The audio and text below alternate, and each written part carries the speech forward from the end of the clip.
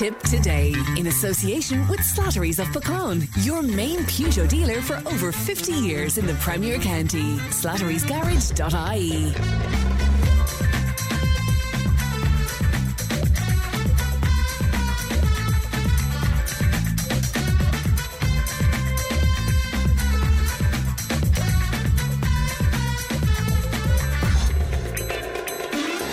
Good morning, welcome along to Tip Today, 1800 938 007. That's our free phone number. It won't cost you anything to make that call. And Emma is looking after this morning's programme. Coming up on the show, we'll be hearing from 12-year-old Cara Darmody with her weekly Doyle report in just a few moments' time. Ireland risks pricing itself out of business tourism. Campaign launched to stop motorists parking in disabled bays. Bertie's back. I bet you're all delighted with that. Big question, should we stop referring to God as He? Dr. Jim O'Shea on his new book, Emerging from the Darkness, which is fascinating, absolutely fascinating. And we'll be speaking to Jim live just after 10 o'clock this morning. We're farming with Katrina Morrissey and Muriel Cuddy of Marito. 8020 will be with us with our health slot just after 11 as well. So all of that and much, much more on the way. A quick look at the headlines in the newspapers today. The Irish Daily Mail, their banner headline, the end of Our Father in the Lord's Prayer, a gender-neutral God, and the end of the Our Father prayer could be a step too far for parishioners, some priests are fearing. The Church of England is to explore the use of gender-neutral terms, which could see the Lord's Prayer opening up with Our Love who art in heaven. So I wonder, what do you make of that? We'll be chatting about it a little later on as well.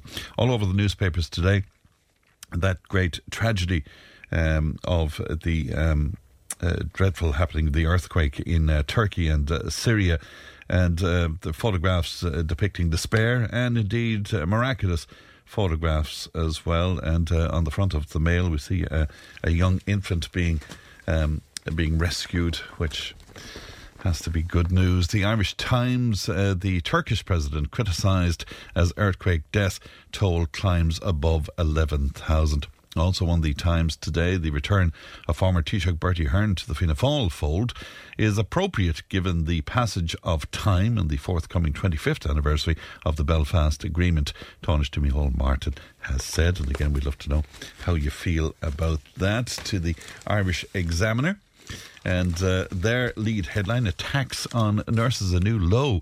A string of racist attacks on nurses outside a busy hospital has been described as a new low by the Taoiseach Leo Varadkar.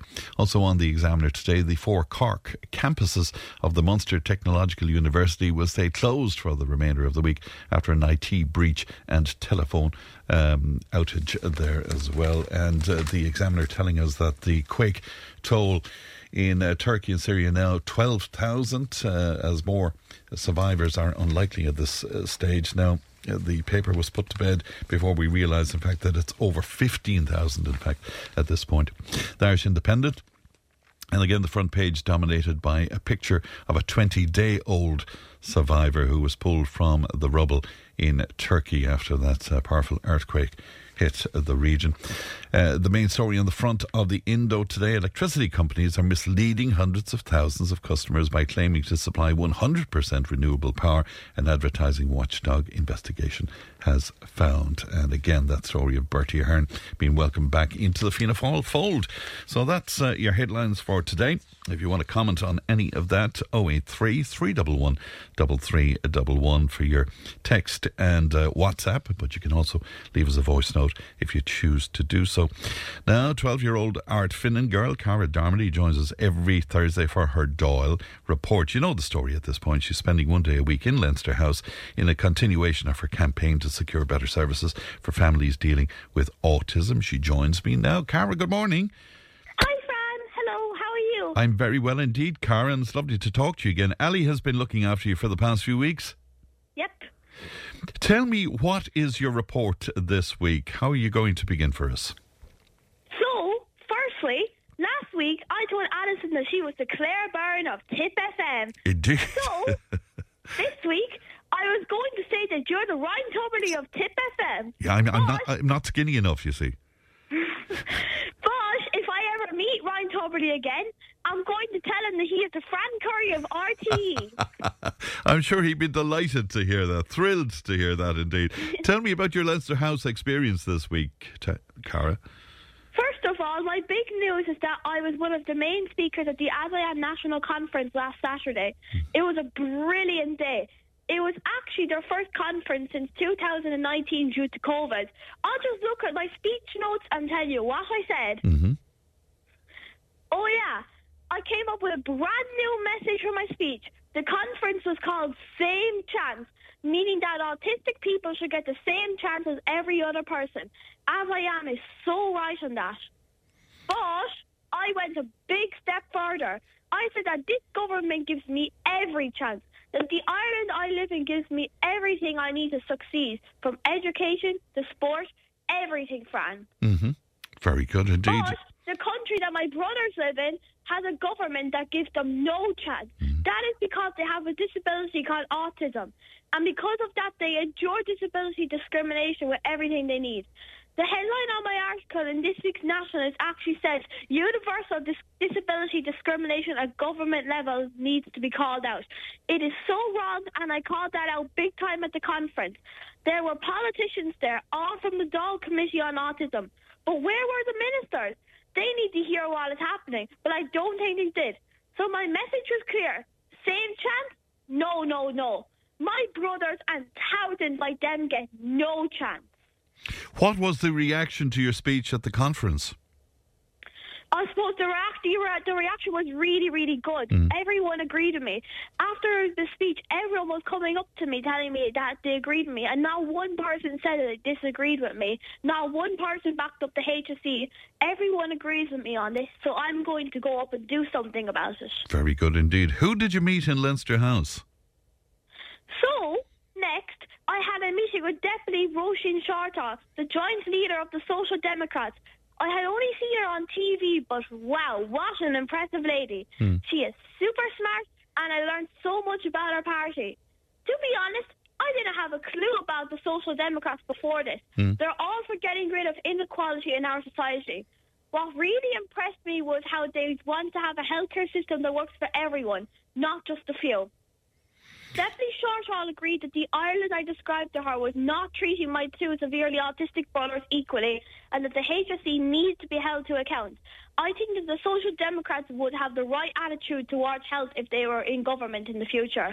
Very good. So you were very impressed with her? Yes, I was very impressed with her. Right. Did she get on your scorecard? Pardon? Did she get on your scorecard? Yes. Yes. Okay. Right. So I'm actually going to grade her. So she gets a grade C this week. Okay. So I want to give her a grade C. Mm-hmm. Okay. Because Roisin Shortall, make sure to keep the good work going.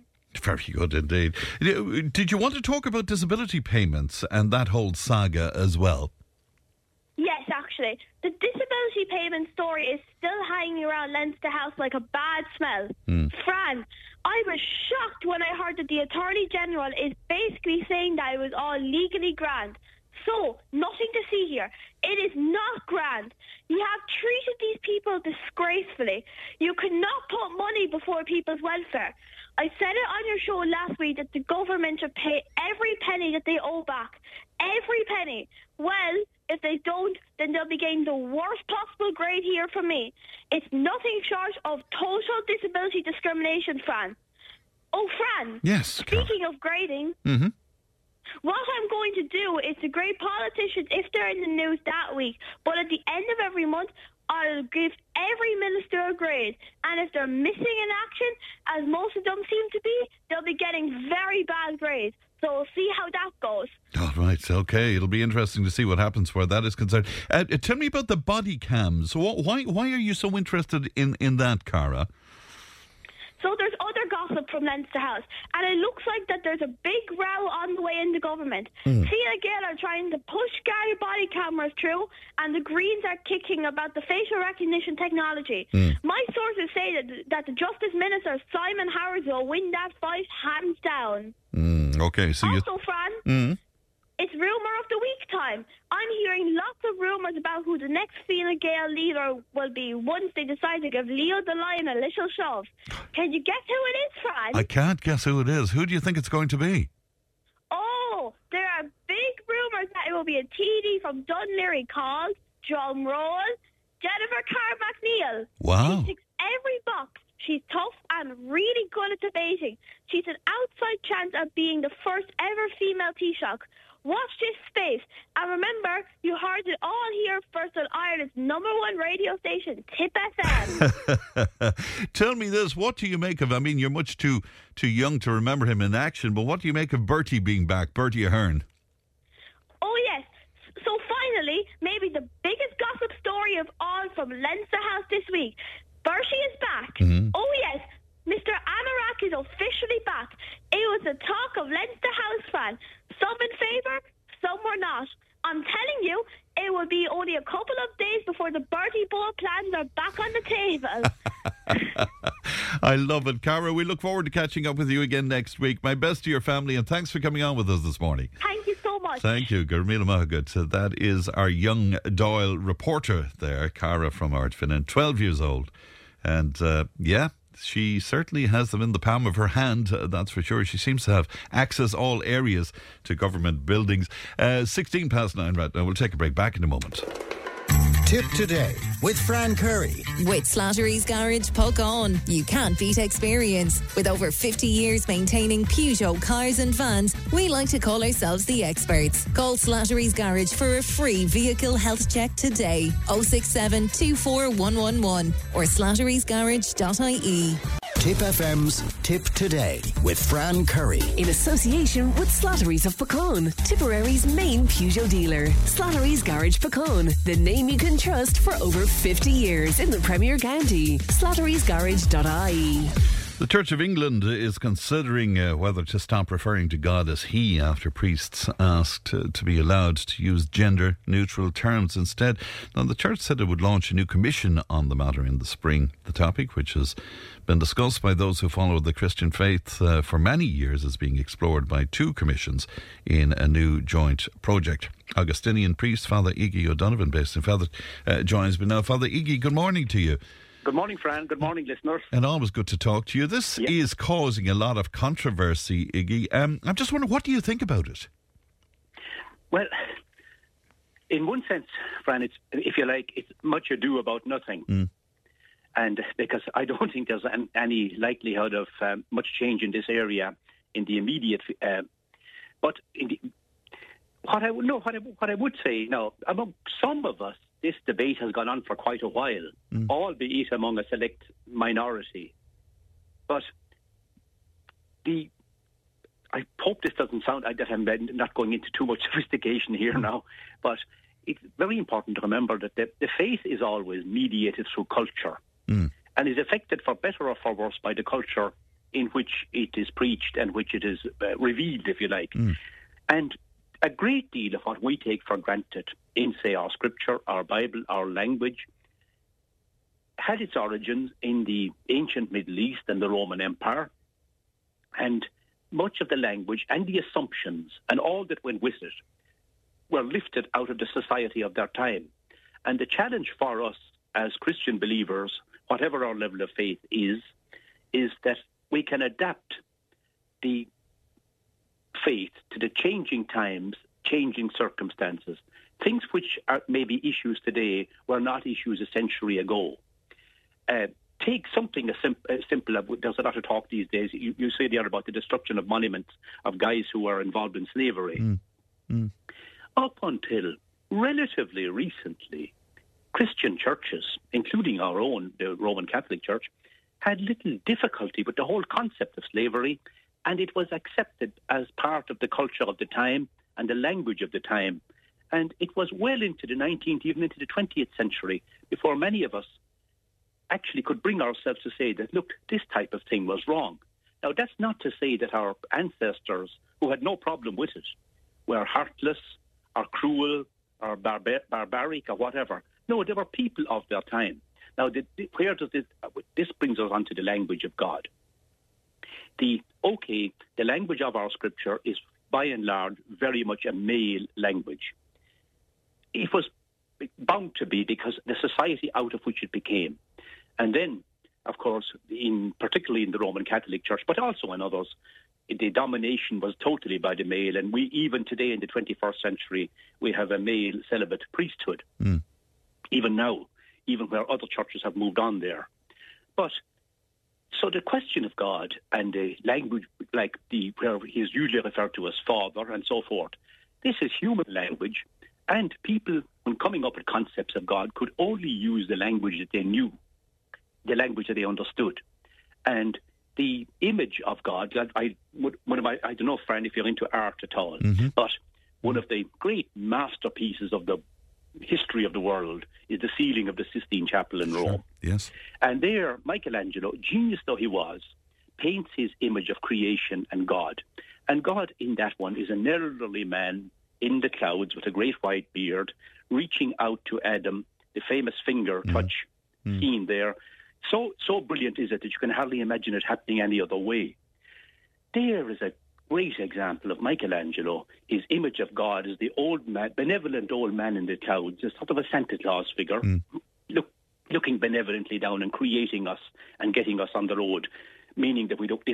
Now we now know, for example, that we have been evolving around here for millions of years, and the whole concept of God as we know him and religion as we know it only arrived yesterday, literally, in terms of the evolving history. Yes. We're a very recent arrival. The language we use is very much male language, and I don't have any problem, Fran, if it comes to adapting it to changing times and circumstances, because we're learning. There's always more to learn, always more to come up with that is new, and always more to adapt to, and we need fear nothing. And Father Iggy, in theology, anyway, for a long, long time, I guess, the notion of God was without gender in theological terms. Is that fair to say? That is true, but at the same time, it was always the belief that God is pure spirit. Yes. And therefore gender doesn't come into it. Nevertheless, when we composed our prayers or whatever it was, we had to use our own language. And the language that was used was, we very much gave him a gender, that he was our Father rather than our parent or our Creator. And if the words of the Our Father were to be adapted today, say our Creator or our Founder or our Parent, goodness, that is simply adapting it to changing times and circumstances. And we need have no fear about that, because the big challenge we face, certainly the big challenge I face every day of my life, is can I reconcile the basis of my faith with modernity? In other words, with the world I see around me and all that goes with it. And the challenges today, of course, in a highly secularized world are different from what they were when my grandfather was around.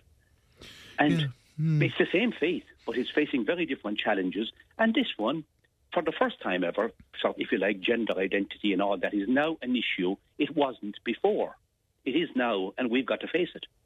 And inevitably will it lead to a conversation around the Holy Mother, for example, because that notion that she might need to intercede with maybe a grumpy male figure to do right by us in some way, will that all end up for discussion as well? It could indeed, and I refer again to the Sistine Chapel, that after the creation scene there, the other great scene on the wall of the Sistine is what they call the Last Judgment, where you have the terrifying Christ arriving, judging us. And my God, he's not a benevolent figure there. But with him is Mary, who seems to be trying to calm him down. And that's a lovely image of a gentle mother. This is now 16th century, of course. And he's there like, I call him the great rugby playing Christ. He's a big muscular figure, obviously based on Hercules or one of the Greek myths. And he is casting people into flames, and by God, all types of tortures are going on as he gets retribution. And Mary is more or less trying to tell him, look, please, please. You can see that in the painting. But that is a very, very human image. And my God, how often when I was growing up, when one or other of my parents came after me, the other would say, look, leave him be, leave him be. You know, yes. It's a human image. So it reflected reflected our experience within a family, for instance. It was, yeah, exactly. Yes. Yeah. And ironically, that gives it a certain credibility. You can see where it's coming from. But the idea that everything is written in stone or written in bronze and cannot be. Part of our gift as thinking human beings is what I would call the development of doctrine. And that our understanding of God, and my God, he's a very much an optional figure for many people, a very optional indeed. And yeah, but this stubborn sticking with the doctrine of, ancient times, I mean, is probably holding back the church in a lot of ways. You can, but I suppose that there's about 3 billion Christians in the world. Half of them are Roman Catholic. And my God, there's nearly as many opinions as there are people. Yes. So to bring them with you, change. It's very challenging. Some are absolute fundamental. Like I know sincerely believing Christians who would still absolutely hold to the 6-day creation. Yes. The first day he created the sun, and the next day the moon, and finally Adam. And it's a 6-day total fundamentalist. And he rested on the Sunday, yeah. Yes, and even the very idea of resting on Sunday, that at the time that that was committed to paper, to say 2,000 years ago, that the day off on Sunday was a big thing for the average working person, most of whom were slaves, and the day off, or the Sabbath, as the Jews would have called it. But it's a lovely image. But above all, to remember that it is an image from a particular time, particular place, particular circumstances. And while many people have no bother with accepting the evolution of our faith, I don't have, because it would make no sense to me if it wasn't evolving and facing new challenges, new questions, such as this one. But others see it, the 6-day creation, fundamentalist interpretation. And in some ways, that's actually growing, more frighteningly in places like America and so forth, highly secularized societies in many ways and materialistic societies, but a very dangerous religious fundamentalism creeping in as well. And where they really, so it's a difficult debate, Fran, a very difficult debate. A lot of what you're saying to me there, it's really coming home to me that so much of our imagery and our vision of what Christianity is derived from Renaissance art in Italy. It's amazing, isn't it? And Renaissance art simply reflected the world in which you take the geniuses of, say, Michelangelo, the genius of Leonardo, yes, Raphael. My God, how did they? But you could see that if you look at their works, they're reflecting the world of their time. One of the great ones was Caravaggio, who we're so proud we boast of one of his works. And he met a thug and a gangster, but a damn great artist. Great artist, yeah. And so it's something very simple. For example, virtually every other day, there's a saint day celebrated in the church calendar. Okay. And very many people are referred to as virgins. But it's interesting. In absolutely every case, the virgin is female. There is no reference to a male saint being expected to be in such a condition as being a virgin. God, I never thought of that. It's totally female. Yeah. Now, and that is just a prime example of how the theology, the doctrine, the teaching reflected the everyday thinking of its time. And in the Roman world, whatever was expected of the female about purity and virginity, it wasn't expected of the male. And that even got into the church. Isn't that incredible? Would you go along with one of the notions I read this morning, which is that, all human language about God is inadequate to some degree, to describe the entity? And look, as an Augustinian, I can say this. St. Augustine once said that in thinking about God and meditating, he said, if you think you've understood him, it isn't God you have understood. Right. Now, Augustine was talking in the 4th century. Very profound, yes, of course. Yes, he said, if you think you've understood, it's not God you've understood. We can't. And Augustine probably one of the most brilliant minds of all time. And at the end of the day, he said that we can only speculate, we can only have our images, we can pray, and so forth. But above all else, what we need, and this is where religion has fallen down, we need the gift of toleration. There needs to be multifaceted opinions in there. And so therefore, if somebody wants to be a fundamentalist, I have no problem with that. But if somebody wants to move along with the world in the ever-changing times and circumstances, I'm more at home with that myself. But there has to be a room for both of us. And today, now I'm sure that people heard me this morning that I'm sort of abolishing God or something. I'm not. I'm trying to make him relevant to my life and to the little bit of preaching that I do with limited success. Well, I'm sure with huge success. But Father Iggy, it's always a pleasure to talk to you and always thought-provoking. Thank you so much for your time this morning. God bless. Thanks, Thank you. Frank. Bye-bye. Bye-bye. That's Father Iggy O'Donovan. Much to think about there. I'm sure you'll agree. 1800 938 007. Tip FM's Tip Today with Fran Curry. In association with Slattery's of Pecan, Tipperary's main Peugeot dealer. Slattery's Garage Pecan, the name you can trust for over 50 years in the Premier County. Slattery'sGarage.ie. If it matters to you, it matters to us. Call Tip Today on 1800 938 007. Quite a reaction to my chat there with Father Iggy. Let me bring you some of it. Fran, the gender mafia are now taking on God. What a nerve. Somebody else saying, hello, Fran. How will we bless ourselves in the name of the love, the they or the them and the Holy Spirit? Another listener, Fran, removing the words our Father is another sign of the world gone mad. Our Lord was Jesus' father, which makes him a male. End of story. Gender neutrality has gone mad. Mother Nature determines whether you're male or female, not the way you wake up in the morning and decide what you want to be. And somebody else saying, good morning, Fran. I've changed my prayers around a long time now. I say, glory be to the Father and the Son, Mary, Queen of Heaven, Saint Joseph and the Holy Spirit within us. Amen. And I love listening to Father Iggy. All right, thank you very much for that. 083 311 3311.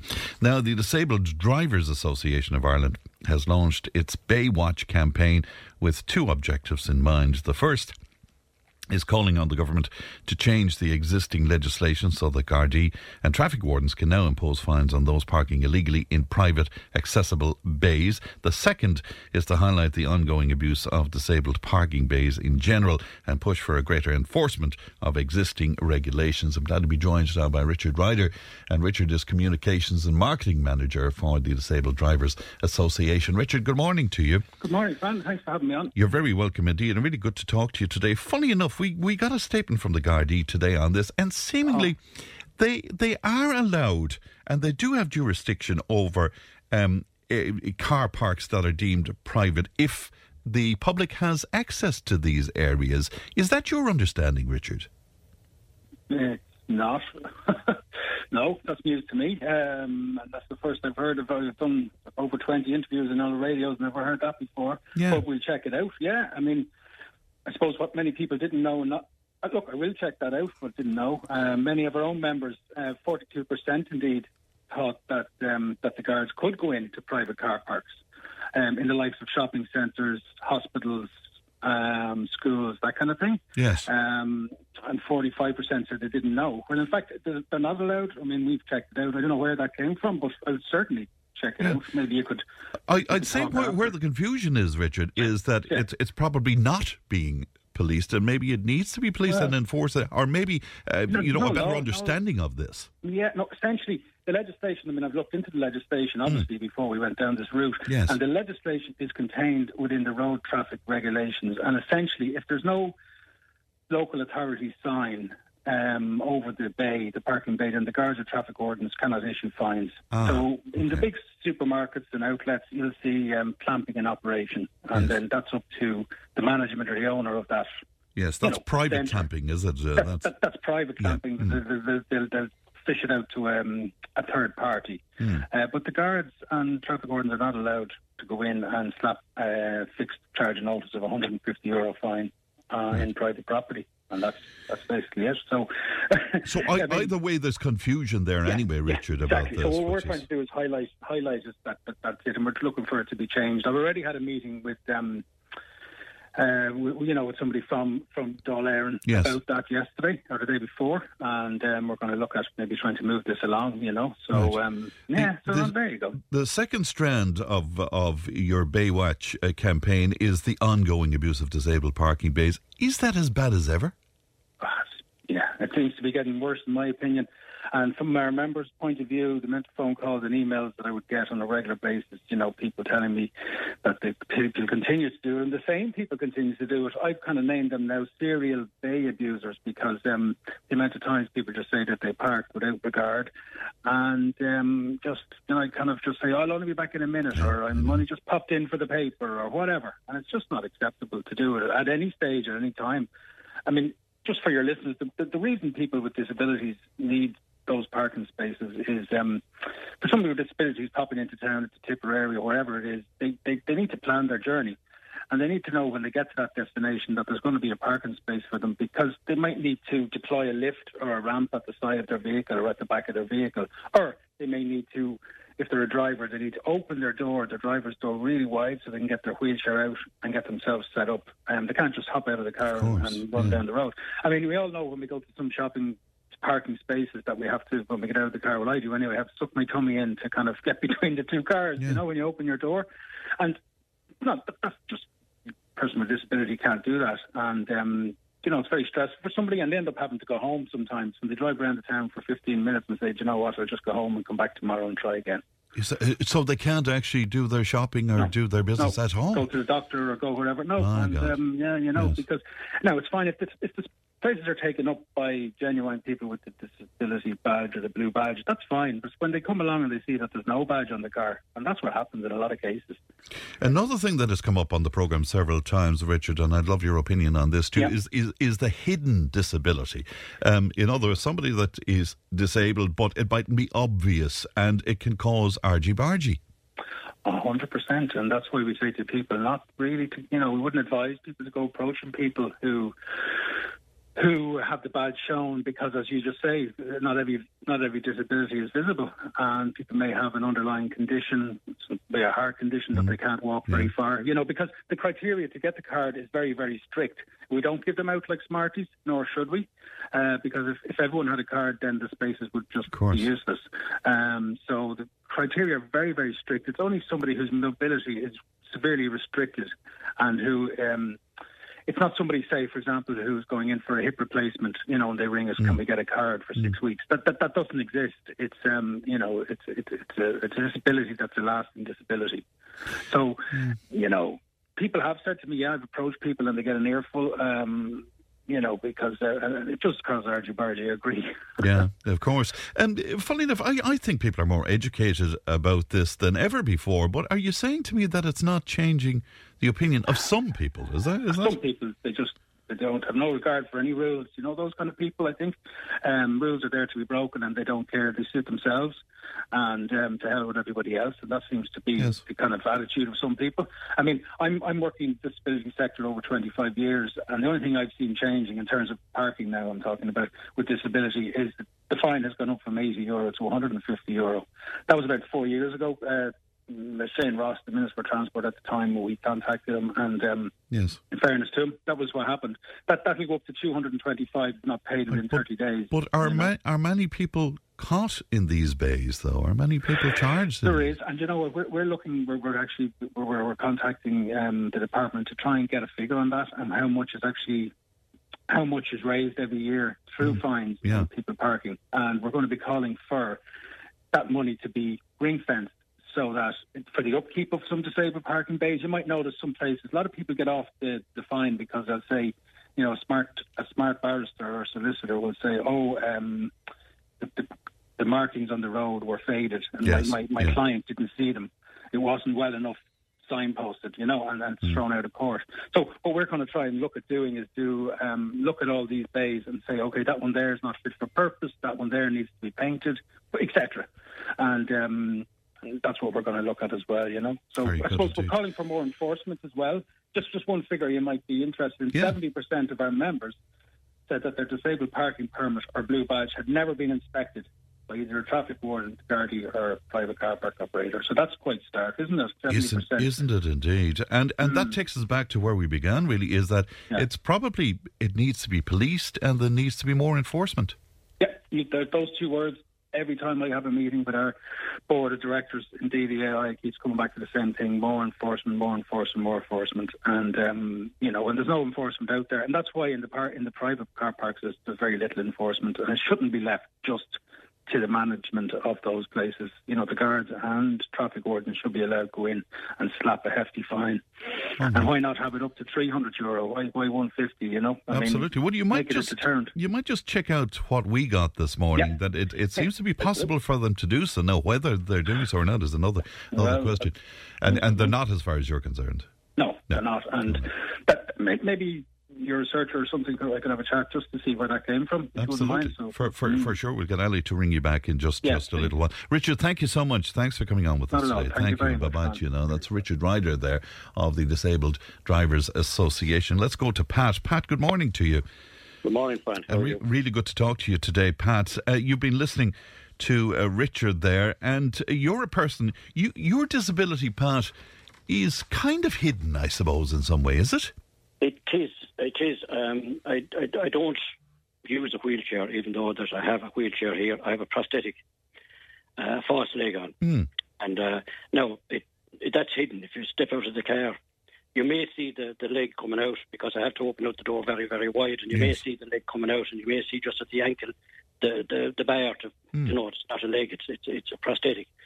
But I have limited walking ability, because as you can understand, it's a solid structure that's around your leg, and it means that where these wheelchair spaces are is either near the doctors or inside a shopping centre or whatever, private car parks, a school car park or a county council car park, and you need to go and do your bit of business. Now, as you mentioned there earlier, people have to plan where they're going. As I do, I say right where I'm going. Oh yeah, there's car parking space there, because I can't walk that far.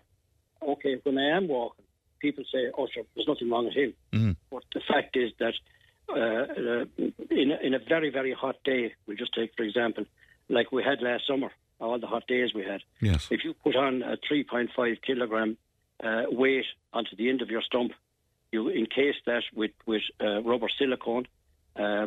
Then you put another silicone thing over to strap the leg onto the thing. It's very, very warm, and it's going up your thigh. As well as that, then you have the problem that maybe if you're walking too much, you can incur blisters on your leg. Of course, and these are all the things we don't take into account, I suppose. No, people don't take these into account, and you have to take off the leg then and go into a wheelchair. Like during last summer, I spent 6 weeks in a wheelchair. Right, because it was too uncomfortable for you to wear the prosthetic. Sorry? It was too uncomfortable for you, obviously, to wear the prosthetic. You'd be told by the NRH in Dublin that and when I contacted them, I said, look, I have a blister inside my leg, and they said, take off your prosthetic immediately, go into a wheelchair and visit your doctor. Right, because you could get infected, of course, which would be very serious. What can happen, yes, infection is one of the problems, but also the fact that I'm a diabetic and I slow healing. Now, if you encase it inside in silicone, which it was, a silicone cover that goes over, it's like a boot that goes over the leg, just close to your skin. Now, if you enclose it inside in that, you have serious infection within a couple of hours. And that could be very serious for you. When you are wearing your prosthetic, Pat, and when you get out of the car, as I say, you appear to be fine. Have you ever had aggro from people to say, look, there you are taking up a disabled bay? Have you? Absolutely. I was coming across one car park, I'm not going to mention the shop. I was coming across the car park, coming into where my car was based, and this gentleman came up to me, and he said that, you're parked there, he said, in a disabled bay. And I said, I'm entitled to. And I said, what do you call it? You can see that there is the badge up. Now, the badge, as Richard pointed out, mine was never checked. I have a badge for 3 years, since 2019, when I lost my leg. Yes. And my badge was never checked by a guard or by a traffic warden, because the badge is issued to the person. It's not issued to the car, right? And at the back of the badge, there's your photograph is embedded into it, right? Right, so that means that a family member can't use the badge for convenient parking, yeah. And to be honest with you, Fran, that when if my wife was using my car, she takes down the badge. Okay, well, fair play. Yeah. Because she's afraid that if she was stopped by the guard, hold on a second, just not yours. But it's not when you're driving that the badge. The badge is for to use it inside in a particular disabled bay. Do you think, particularly in the private car parks, does it need to be policed more as far as you're concerned, Pat? Absolutely. Yeah. Absolutely. Yeah. I know, like the DDAI do not, they do not encourage people to challenge people that are parked inside it, because you're going to get all sorts of abuse, and it only drives people's tempers up and whatever the case may be. Yeah. But it should be policed by either a community guard, for example, just drive in and out around through the squad car, just drive in and around through and just see it, just inspect it and walk off. Like a couple of fines, Brian. I mean, Richard is right there as regards the €150 fine. The €150 fine is nothing. It's piecemeal. Right. Like, definitely double it. €300 fine on the spot. Okay, right? it needs to really put off people making that decision. Pat, it was great to talk to you as always. Another thing, Frank, yes, Pat. Is to make sure that it is an onus on the county council as well to make sure the bays are properly painted, like the blue bay. Yes, and Richard made that point as well. It should be clear and clearly marked. Yes. All right. Pat, you look after yourself, and thank you for your time this morning. Thank you. Bye-bye. AIPCO, the group representing Ireland's conference organisers, is warning that rising prices are putting the country's business tourism market at risk. Now, the group represents 9 companies that organise over 175 events annually. Greg Carew is vice chairperson of the organisation and joins me now. Greg, good morning to you. Morning, Fran. Good to talk to you today. When it comes to tourism, we might be guilty of forgetting the worth of these conferences, Greg. I mean, how important is this aspect of the tourism market? Well, they're critically important, Fran. As you mentioned there, yes, our members would bring in over 175 events per year. So that equates to over 45,000 international delegates. And when you consider that Fáilte Ireland have measured the value of each conference delegate at €1,600, it's a massive contribution to the Irish economy that these business events make.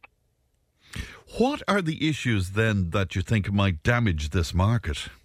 Well, look, the rising costs are a major concern, and they're putting enormous pressure on us, specifically in the areas of accommodation and catering. I mean, it is having a huge impact on our events. And on the back of that, look, we believe that it's crucially important that the VAT rate is retained at the 9%. It's proposed to go to 13.5% at the end of the month.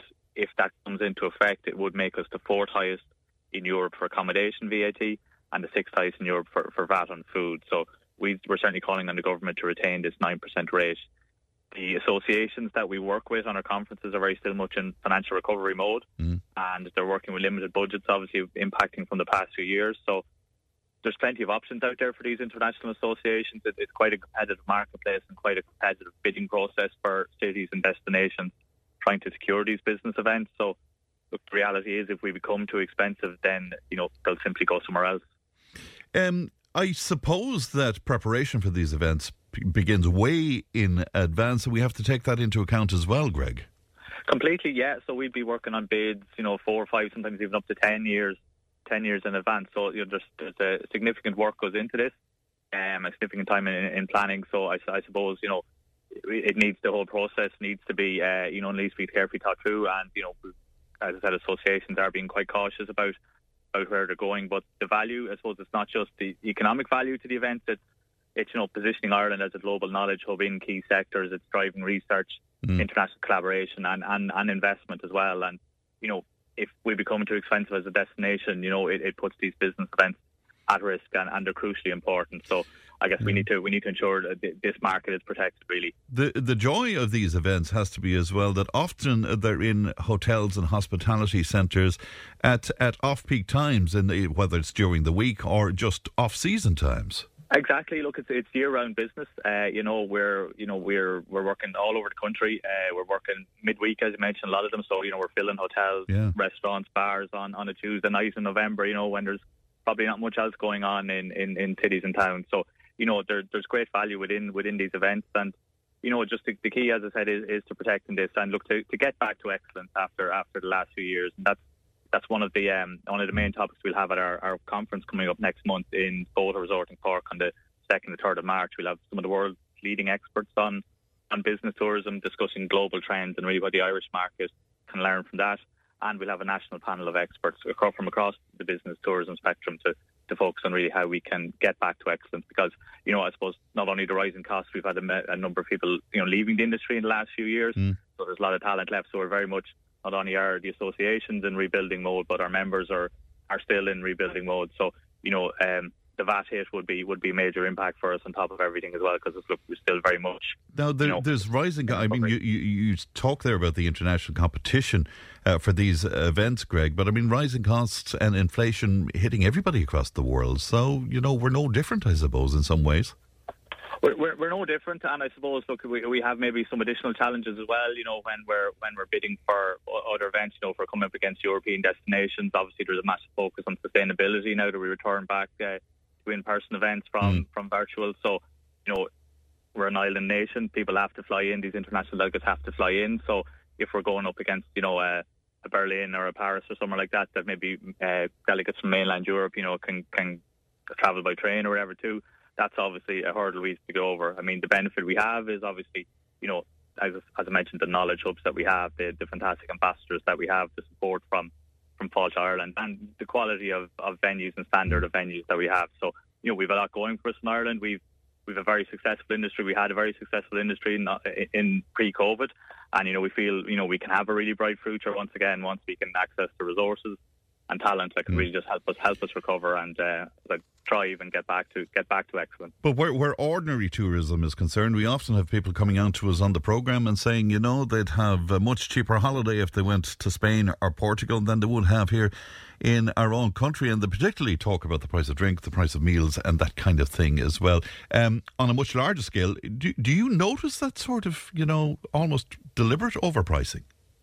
Look, it's notable as it is, and it's a challenge, and I suppose that's where, we'd be asking people just to consider a couple of things. We've considered the market, because our delegates at the conferences, they're from associations, they'll have limited budgets. You'll have delegates from all over the world, many which would be maybe from low and middle income countries. You'll have students who'd be applying for funding. So they have a certain limit to what they can go to and stretch to, for these events. So there is competition with their events, so they may decide to go elsewhere. And look, the potential long-term implications for that is that for the events that are confirmed, we may not get the number of delegates we want. And then for future business, as you said, working on these bids for many years in advance, it's going to be tricky to get those over the line. Yeah, of course, you have all the added stuff. You have sound, lights, probably entertainment often as part of these events as well. And do you notice all of that is on the increase?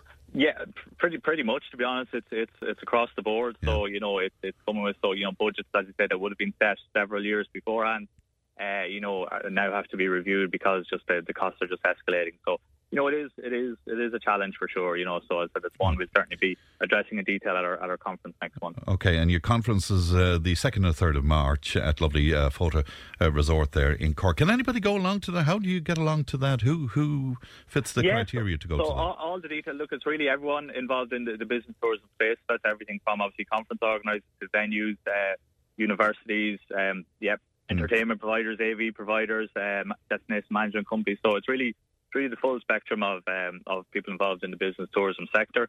All the details are on our website. That's aipco.ie. So you can register. You can see the programme there and register there, but all the information is there. Great to talk to you today, Greg. We wish you well. Thank you for coming on with us. Thank you. Good morning to you. That's Greg Carew there as Vice Chairperson of AIPCO. We'll take a break. Tip Today with Fran Curry. With Slattery's Garage, Puckane. You can't beat experience. With over 50 years maintaining Peugeot cars and vans, we like to call ourselves the experts. Call Slattery's Garage for a free vehicle health check today. 067 24111 or slatterysgarage.ie. Tip Today with Fran Curry. With Slattery's Garage, Puckane. Your Peugeot car or van might benefit from a free software upgrade. For more information and to find out if this applies to your vehicle, call the lads in Slattery's Garage, Puckane on 067 24111 or slatterysgarage.ie. Good morning, good Pats, and you're welcome back to the second hour of Tip Today. 1800 938 007 is our free phone number. The text and WhatsApp is 083 311 3311. Now, could I preface my next conversation by saying that some of the details that we'll be talking about is harrowing and heartbreaking. And, anyway, just to preface it with that, I'm delighted to be joined by Dr. Jim O'Shea. And Jim is a retired counsellor and therapist from Thurles. He's published the first of 3 volumes about the impact of multiple personality disorders. The subject of the book is Margaret, a rather extraordinary 68-year-old woman, and Dr. O'Shea is with me. Jim, good morning to you. Good morning, Brian. And thank you so much for coming in to us. It is fair to preface what we say by saying it is heartbreaking, Jim, and I know it has broken your heart. It has, and I feel very emotional about it. Yeah. Tell me about Margaret and maybe your first meeting with her, Jim. I'll go through her story. Yeah. What I'd like to do basically is just look at the story of her childhood and then maybe see the impact of that upon her in terms of her brain, because it's all about the brain basically. And my therapy is a brain therapy, it's a neural therapy, EMDR. And what I would say about it, and I'd like listeners to take this away, if they're childhood sexual abuse. Now, she suffered physical abuse and verbal as well, but child sexual abuse is quite widespread. And going for talk therapy will not solve it. It could actually make it worse for you because it doesn't process. So you need a trauma therapy, and the best one in the world is EMDR. And there's an EMDR therapist in Clonmel. I can't give her name because I didn't ask for permission. Okay. There's one in Banff, and there's one in Tipperary Town, and there's myself. Now, I am retired, so I hope to do some voluntary work with Ukrainians and people like that. There's a new one in Kilkenny, and it is the best therapy you have for childhood. So it's a very specific therapy. Yeah, it's a trauma therapy, and it goes back into the womb, because the womb can be a distressful place. So I'll talk about that as well. Yes, okay. So Margaret. Yes, in November 2016, Margaret arrived. She lives quite a long distance away, maybe 80 kilometres away. And she was very jovial, as I say in the book, a silver-haired woman at the time. She was about, I don't know what age she was at the time, over 60. She's now 70. I've had her every week since then. And she joked away, and she said she was coming to see me because her husband had MS, and she was found being a carer, distressing, and felt trapped by it. So I was smiling to have this would be no problem at all to EMDR. This is easy peasy for EMDR, because that is a trauma. It's a trauma being a carer. Because I was a carer myself for my wife for some time, and fortunately she recovered. So you can get compound or complex post-traumatic stress from that because it's ongoing. You never know what to expect, so it's quite dangerous. So she casually mentioned then that she had been abused sexually as a child, and then I really sat up because to heal childhood sexual abuse is very difficult. It causes immense damage to the brain. All childhood abuse damages our brain. But sexual abuse is the worst, and I don't know exactly why it damages the brain more. Hard to say, but it takes longer to heal it than other types of abuse.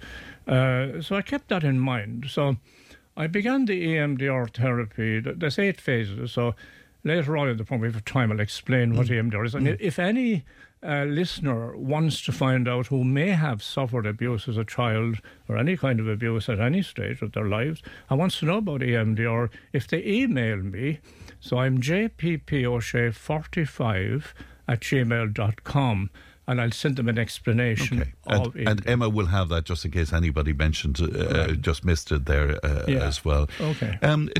Tell me about the abuse, if you can, because it was from multiple sources, wasn't it? There was, but basically just I began to process the problems she had as a carer. And she began to convulse in the chair, and she was burping, and it was all over the place. And I realised immediately that the brain had now gone to the sexual abuse, and that's what the brain does. It'll go through all the traumatic things that happen to you, the EMDR does. So I had to stop it. And the next day she came, I tried it again. Now, this would be quite normal for somebody who'd come with childhood sexual abuse, that they would get these physical abreactions. But these were so bad that I couldn't. She was going outside what we call the window of tolerance. So I had to stop it. And I discussed it with my supervisor, who was a consultant psychiatrist, and he mentioned dissociation. So I knew I was in trouble at that stage. So I was fortunate I had him. So I'll tell her story. So our childhood will determine how we're going to be as adults, and that goes right back to the womb. Now, EMDR, I always do the womb in EMDR because the womb can be a very distressing place. So what happens if a mother is, shall we say, is worried or anxious or depressed? She releases cortisol, and this can be reversed, by the way. So any mother who was anxious, I just want to assure them this can be reversed. She releases cortisol through the umbilical cord into the placenta, and the child will be vulnerable to depression and anxiety later in life. So Margaret's mother was anxious and depressed. And she would have had to comfort therapy at any rate, but not with the same awful issues that happened.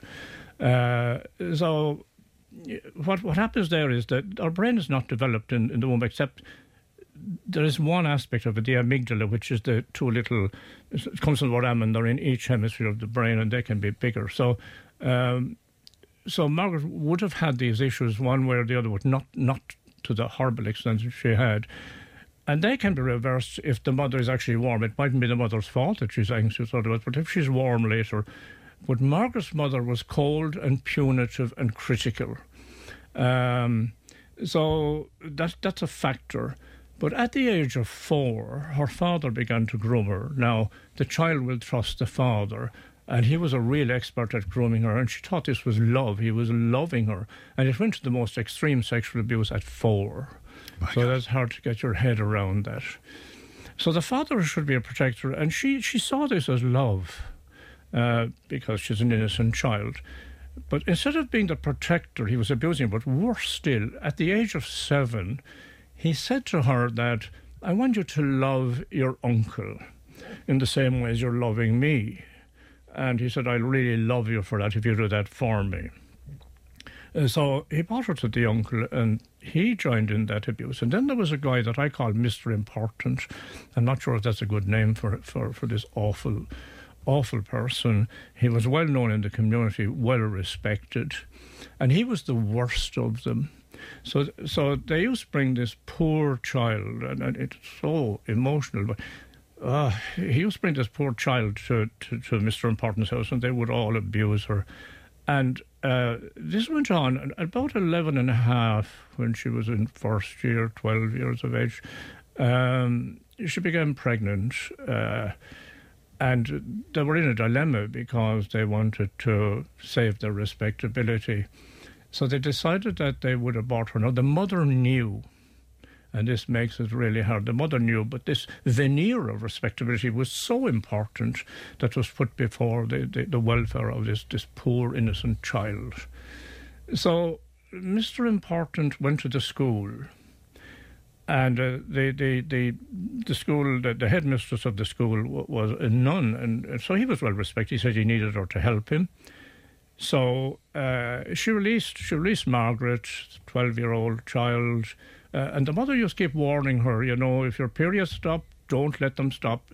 Now, the child didn't understand that if they stopped, she would be expecting a child. But this was putting blame on her almost. Oh, yeah. Absolutely, yeah. I mean, the impact was awful, but it's hard to get your head around this. So this man came, he took the child, he took her to a doctor.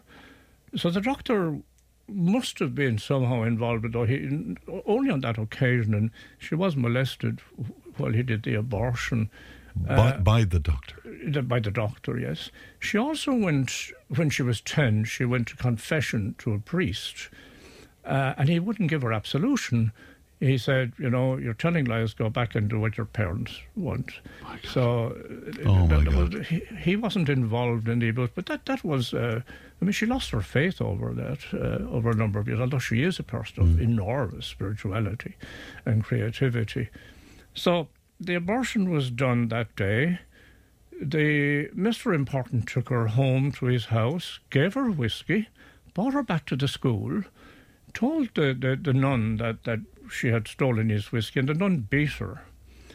And it's hard to get your head around the enormity of that. The child aborted, brought back to school, the lack of care.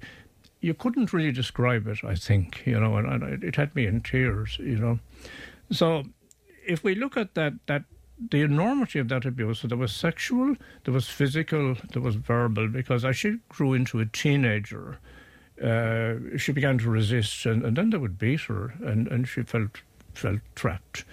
So what happens to people when they suffer such enormous abuse is that their brain fragments. So our brain, through love, kindness, affection, if we get that, our brain develops in an integrated way. So her brain was fractured, and she developed from a very early age, because if a child is abused, they dissociate as if it's happening to somebody else. And with extreme abuse, that somebody else becomes what we call an ego part. DID is dissociative identity disorder, used to be known as multiple personality, and they break into what we call ego parts or dissociative parts, technically known as action systems. And we would know them as personalities, is that it? Exactly, because they all have their own. I think multiple personality disorder is probably a better term. Yeah. They all have their own personality. They have their own outlook, they have their own role, and they have a very narrow outlook, so there's often conflict between them. These are real, and I talk to them, and I email them, and I counsel them, and I got to know all of them down throughout the years. The separate personalities, yes. you contacted them separately? Yes, I did. I counselled them. Now, I'll tell you about it. So this is known as structural dissociation. Yes. So structural dissociation is a bad thing. We dissociate from our feelings. Structural dissociation is a separate thing. It's where our brain fragments, and we have these ego parts, but I just call them parts, And there are 4 levels of this. So DID is the worst of the worst, but there's also the worst of the worst in the worst. So you have primary dissociation. Now, the parts are known as ANP, an apparently normal part. So this would be Margaret that you meet on the street. But there could be 3 different Margarets or 2 different Margarets. You could get the jolly one, you could get the very positive one, you get the one who can function quite well. You might get an emotional one, but they're different. So these are ANPs. And then you have EPs. These are emotional parts. So, for example, she had a part called depression, capital D, who tried to kill her. And she tried to commit suicide many times because depression would. So I said to depression one day, well, if you kill her, you're going to die. And I said, oh, I never thought of that. And it eased up, So when you look at structural dissociation, you have 4 types. So the first type is primary dissociation, where you have 1 ANP, 1 apparently normal part, and 1 EP. And then you have secondary, where you have 1 ANP and 2 EPs. Then you have tertiary, where you have maybe 2 ANPs and maybe 2 or 3 EPs. But there's a new one that they've defined, which is quaternary structural dissociation, only the last few years. And this is where you'd have maybe 4 or 5 ANPs and any number of EPs. So Margaret had that. She had the worst of the worst. She had at least 5 ANPs and 82 EPs. She had 87 parts. Right, 87 parts? 87 parts. So is that like 87 personalities? Yes, exactly. All different personalities. The God Jesus part is a beautiful part. Yes, yeah. Calls me my friend. Yeah. And I was with you probably don't remember where I talked about collective unconscious of young. It's a bit like that where people connect, So I would connect, my spiritual part would connect with Margaret. It's the same as you and I are connecting. Our brains are actually connecting right now. Yeah. So she had this, and my supervisor said, you're going to have to use, he said, Jim, you're going to have to use family systems therapy. I said, that's fine. But I had a family of 87. Now, they only emerged gradually, Fran. Some of them are listening and they're hiding. They're listening. Will you explain that to us? Because, you see, most of our experience comes from Hollywood movies here, where we have these very profound, changes between personalities. Yes. It's much more subtle than that, or is it? Well, I don't know whether it's subtle or not. It's a reality that is not seen. Okay. And that you don't notice. I mean, if you met Margaret, she's a perfectly normal person, right? But you don't know which Margaret it is, you know. Okay. Or if you see Margaret who's depressed, that's not just depression. That is the ego part depression who has seized her, a dark, vicious part who's now eating out of the palm of my hand. Because when you counsel them, you have to be really nice to them. And you have to stay going and be nice. And eventually they'll come on side. And do they interact with each other? Do they argue with each other, for example? Well, the thing about it is that they sometimes are not aware of each other. Okay. So part of the therapy is to make them aware of each other. Right. And they have these inner meetings. And they would send me the minutes of their meetings. Like, and it's absolutely fascinating. It's all in the book, the inner meetings. And yes, you're quite right, because they have different roles. And the roles varies. You could have someone with a very positive role, a practical role, then you have someone with a very protective role. And so there's often clashes between them and enmity between them. And the role of the therapist is to bring harmony. So it took me 5.5 years to do that, to bring harmony, and I succeeded in the end in doing that. So they're all...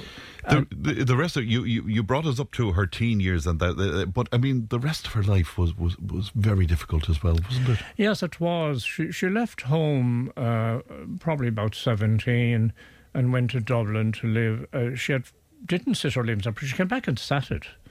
And she's a very intelligent woman, isn't she?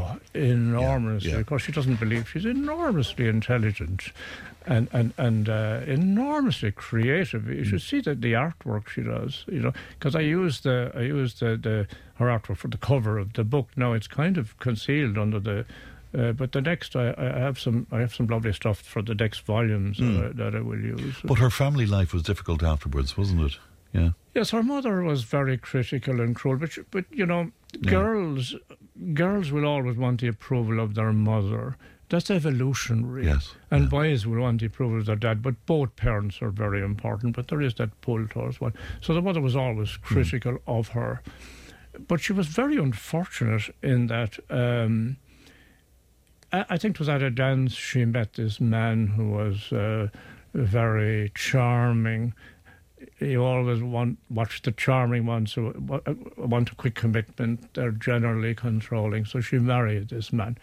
And it was extraordinary. He was an extremely controlling person. And they're like Jekyll and Hyde. So you marry the nice Jekyll, and then you suddenly find you're living with a nasty Hyde, you know. But she understood nothing of that. When she came to me, and she was 60 at the time, I think around 60, she didn't realise she was being controlled. And he controlled her by his being a victim.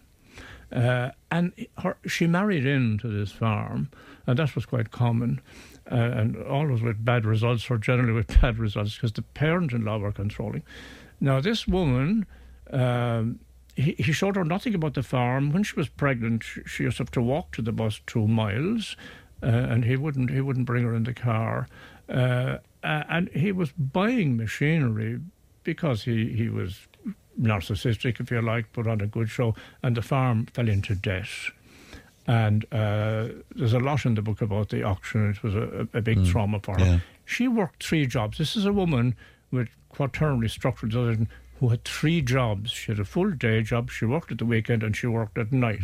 And she was a mother, of course. And she was a mother of 5 children. So the farm, the auction came about where they were going to sell the machine. You know, she hid the tractor. She's a great sense of humour. So she hid the tractor.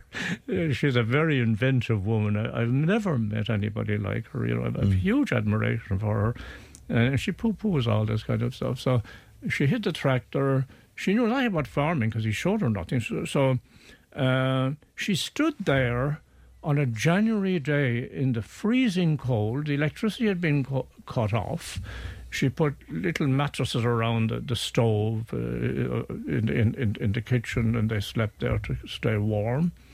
And she stood in the yard in the freezing cold, holding a baby with the other children around her as the farm equipment was being sold. And what did her husband do? You'd expect him, spineless, to be there helping her. What did he do, Fran?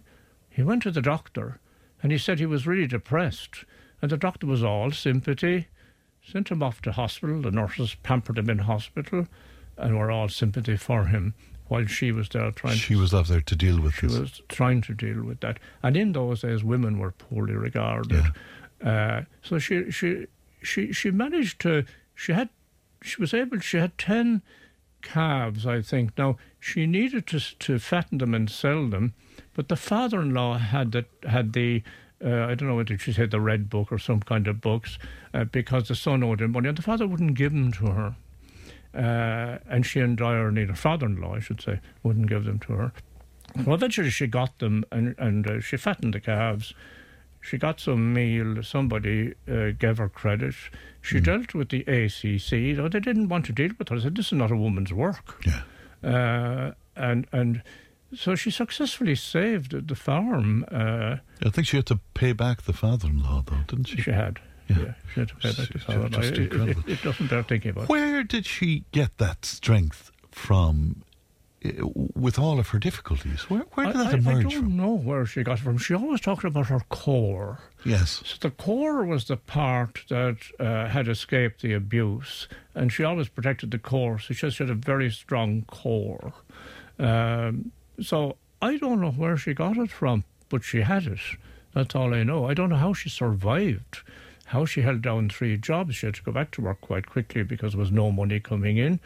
She had to maintain, the agreement when she went in was that she would maintain the parents-in-law. So she had to pay them, and they were as mean.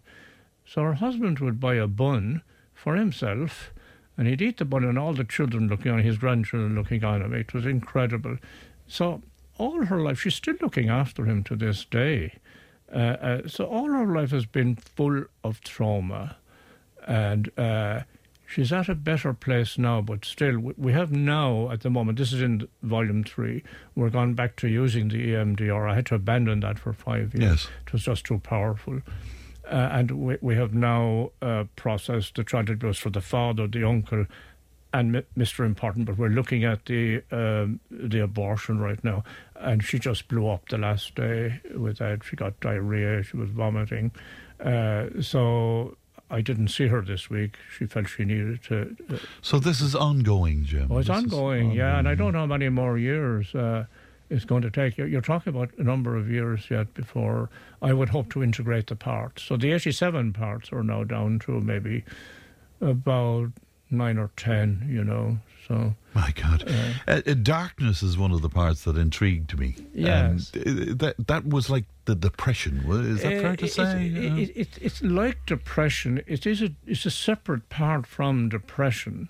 And there's blackness as well. Yes. Now, blackness is a very interesting part. Blackness is the one that held the pain, because they all have a function. Yeah. So blackness held all the pain, so she didn't feel the pain. The pain was in, and eventually blackness began to explode with pain. And I counseled blackness for maybe several months, and I used a particular therapy on EMDR. My supervisor says, try and use a filter to filter the... I know this sounds bizarre, you know. So we filtered the pain from blackness, and eventually the pain went, and then it became light. A new part was actually created. So I don't actually know where light is at the moment. But can you explain a little bit about EMDR to me? Is that a form of hypnosis? No, it's not. Okay. No, it's not.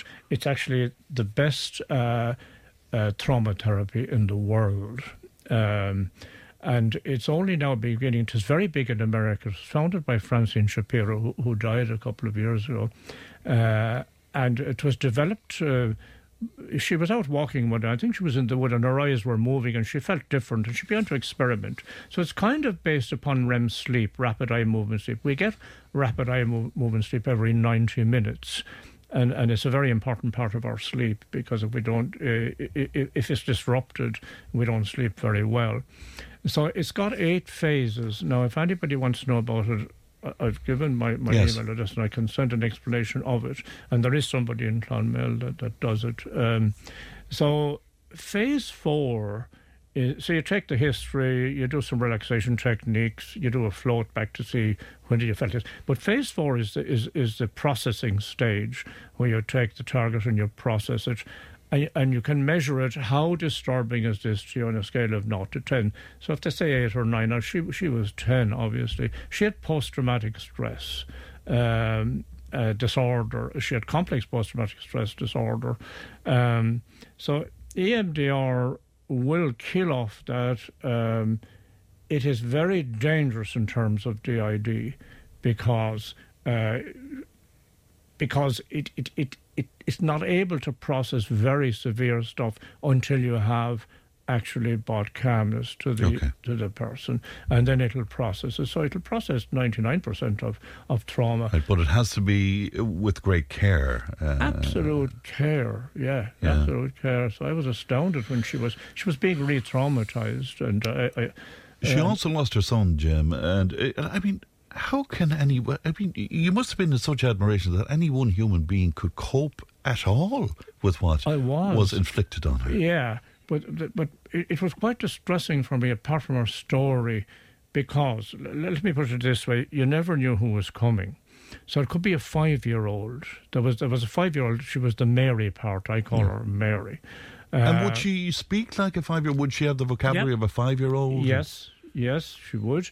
And when I started to process Mr. Important's abuse, not the abortion, she cowered down on the floor like that, with her hands over her head. Fetal position. Yeah, the fetal position, cowering. And but I'm used to that because I'm quite well trained. So that, but what bothered me was, how was she going to get home? This 5-year-old was actually driving. And the teen part, the Sally part, we call her Sally, she said, she said, I learned how to drive. I've been watching her for years. And she would drive. So one day, she came in. I never knew what to expect. That was the disturbing part of it. But I became quite comfortable. But one day, she peeped in the door at me, and she looked at me, and her eyes wide up and said, "Who are you?" And then she shot out. And then she peered in again and into the car. The car was going up and down my road. I live in a very narrow road. And it was going up and down and up and down. And that part was a part called Defiant. And it thought that I was the doctor who actually aborted her. My God. So we did a lot of work on that. I talked to Defiant many times after that, and finally it realised that I wasn't the doctor. It was profusely ashamed and so on. So I had to, in the end, insist that she had somebody with her, because now she can drive on her own now, but because my big fear was she would crash. It just take her 9 hours to get home sometimes, to go maybe 80 kilometres. It's the most incredible story. I know that you would probably play it down, Jim, but what about the effect on you? It had a very distressing effect on me, yeah. And if you had a proper... Now, she wouldn't go and see a psychiatrist, and depression wouldn't let her see a psychiatrist, because depression would see antidepressants as trying to kill it. And it says, I'm not going to be killed, But you'd need a multidisciplinary team to deal with this. So here was I, not a trained on dealing with it. So I was lucky I had Dr. Miller to help me. And the worst part of it for me, not the abreactions, because I would be used to dealing with that, and I would know how to calm them, because in EMDR there's lots of calming techniques. It was the uncertainty of, would she get home? Would she crash? What would happen to her? That was the big thing for me, because once she was home, she was safe enough. The book is not for the faint-hearted. It's about 800 pages, isn't it? Yes, it's a huge book. Where is it available, Jim, by the way? Well, you see, I didn't look for a publisher for it. I published it myself, so you get it on Amazon. But if anybody wants the book, if any booksellers want the book, if they contact me, I can get it quite cheaply, and I'll just give it to them for whatever I paid, and they can make a good profit of it. Okay, because it's a fascinating read. It's tragic, it's difficult, but and I was probably most taken with her letters, Jim. Yes, well, she would write to her father or her uncle. Yeah, I know. Yeah. Was Mr. Important ever named? Oh, I know his name. You know his name? I do, yeah. Would everybody know his name? Oh, well, I mean, he's dead donkey. Yes, I know. And I mean, I don't want you to name him, but but at the time, he was a would have been very really public figure. My God. But we have kind of decided we won't reveal who he was. Of course, yes. But it appears there was a paedophile ring. Absolutely, yes, there was, yeah. I don't think the priest in confession was a paedophile, but he colluded. The priest wasn't involved, but, he did molest her while she was being aborted. This is the doctor, not the sorry, the priest. doctor. I beg your pardon. The doctor.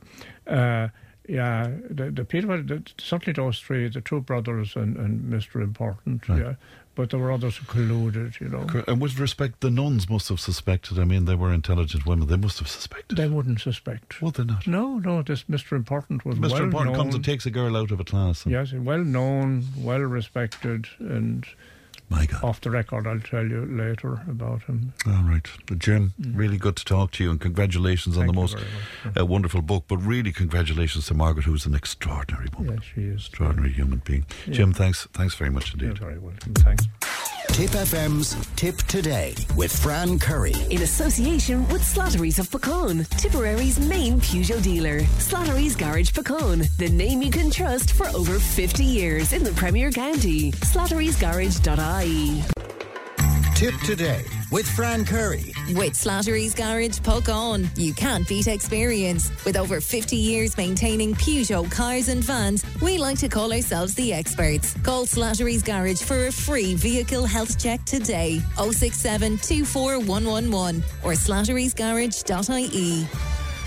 Now, huge reaction to Jim's conversation with me this morning. Lots of people wanting to know more about the book. The book is called Emerging from the Darkness, and it really is an incredible journey of a woman of more than ordinary courage and her many faces, I suppose, and it's just the most incredible but heartbreaking story, and I would warn you about that. Okay, lots of people on to us about it. Yes, it's Dr. Jim O'Shea, and Jim is in Thurles, but he's a retired counsellor and therapist, just to add that as well. All right, let us move on, and it's time to talk farming, and delighted to be joined as always by Katrina Morrissey, editor of the Farmers Journal. Good morning to you, Katrina. Good morning, Fran. Good to talk to you today. Can we begin with that story, that weaning trade on fire? Mark prices up €200 per head. What's happening there, Katrina? There's a debate over whether people are losing their head when they go into the March, Fran. Yes. As you say, weaning prices up in that kind of top quality 300, 400 kilo animal. They're making €1,340 a head, which is an exceptional price to be bringing home for an individual weanling. That equates to about €3.53 per kilo, and it's €200 or 50 cents a kilo higher than the same weekend last year. About a third of the weanlings in the country would be sold in spring. The 2/3, the bulk of the trade, will be in the autumn because they will be spring-born calves. The ones that are being sold at the minute are the autumn-born calves, and it's a really, really good price for them. It's been driven by a few things. There are individual farmers buying them. There are feedlots that will be associated with factories. They're in the market buying them. And there are finishers, people who have grass coming on the farms, and live exporters is the other one. So a lot of combinations of buyers there, but a phenomenal trade. And, I suppose it comes with a slight health warning, because if you're buying at that price now, weaning of that age, and you're thinking that animal will be finished for the factory at around 24 months, at that time, you would be needing a beef price of over €6 a kilo to break even. So just a little note of caution there. Good prices are great, obviously, but that animal still has to be finished. There's lots of cost involved in that, and people would probably just want to sit down and do their sums before they go mad buying a lot of the very expensive ones. Of course, but the fallout from this is when we go to buy our beef then, I guess, as well, prices will be driven up. Absolutely.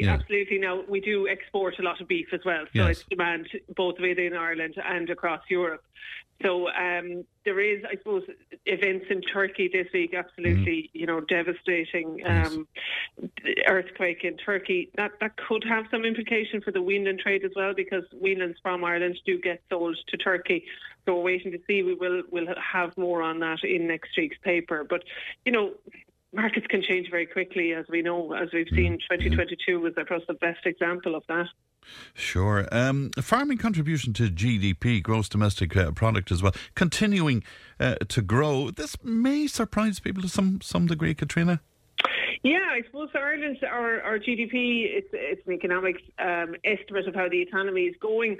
It showed growth of over 10% in the last quarter of 2022. And overall, it means that, pre-pandemic, there's been a 40% increase in the GDP for Ireland. A lot of that is made up of the multinationals, the tech sector.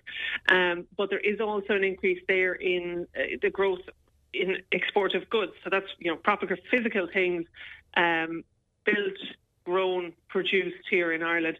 And agriculture is making a bigger proportion of those physical items. So the trend there has been that up to September last year was much bigger than 2016, 2017 or 2018. Yeah, it's interesting, but I mean, agriculture's contribution to the bottom line then is considerable, and will that play into the argument that farmers have about how they're being sort of badly done to at times? Well, look, at the end of the day, and farmers say this, but it gets dismissed, sometimes in favour of the multinationals and the tech sector, but farming is Ireland's biggest indigenous industry.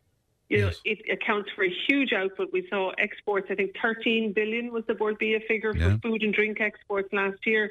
Hundreds of thousands of jobs, hundreds of thousands of towns, networks, and local economies that require agriculture, farming. The Mart towns like Cahir and Cashel, the bigger towns like Clonmel, where farmers go in and do all of their shopping and spend their money. It can never be. Unfortunately, it does get underestimated, or it gets dismissed quite quickly because we're looking at it all the time in favour of, some shiny buildings up in the docks in Dublin for the tech companies. But it's a huge, huge part of the economy and a very important one. Right. And, the vulnerability of the tech companies and the like, farming will be always with us. And it's important to keep that in mind. We hope, friend. Yes, we hope. Well, yes, in whatever fashion that will be. Your factories wanting to cut beef farm emissions by 30% as well. That's by 2030, I think, is it? Yeah. So yet another target for farmers to meet, set by someone for them. So the beef factories, there was an event this morning, Meat Industry Ireland in Bagot Street, publishing its beef sector sustainability report and its plan for between here and 2030. All companies, Fran, have three types of emissions that they're expected to control. They're called Scope 1, Scope 2 and Scope 3. So in the case of a meat factory, Scope 1 is, the emissions from the factory process itself, whatever energy it's using. Scope 2 then is related to its transport chain and the supply chain. And Scope 3 is the raw material and the emissions linked to that. So in the case of a meat factory, their Scope 3 emissions is actually the farm, even though that's not technically under control of the factory, but they are expected to have some input on it. They're saying, Meat Industry Ireland, which is the representative body of all the meat factories, that they want to cut beef farm emissions by 30% between now and 2030.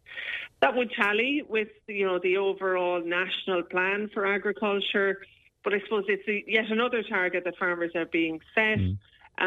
It has very strong implications for what they do on farm. One of those things would be things like, reducing the age of the animals that slaughter. So going away from animals that are over 30 months of age, coming back down closer to 22 or 23 months of age. More genetic research, using the best type of animals, picking the best pedigrees, genotyping them, knowing what the good traits are for emissions and for faster growing and for quicker finishing, applying all that on the farm. And are there incentives for that? With the early slaughter, for example, are there bonus payments there? So this is the crux of the matter. There is an under 30-month bonus system there in place. We get the impression from Meat Industry Ireland that they would much prefer if it was a penalty for animals over 30% than an incentive for animals under 30. But farmers will say, it costs more. it requires a lot of management on our part. It requires change on our part to produce an animal that is capable of being finished significantly less than 30 months, because it also, in some cases, if an animal went out to grass for a summer, that's the cheapest feed an animal can get. Right. But if that pushes it over 30 months of age, it could be, that's that price bonus incentive to be under 30 months doesn't apply. You lose money. Right. But yet, from a farmer's input cost point of view, finishing cattle off mainly grass is the cheapest possible way to do it, rather than feeding expensive concentrate feed. So that's the crux of it. It costs more to finish animals earlier.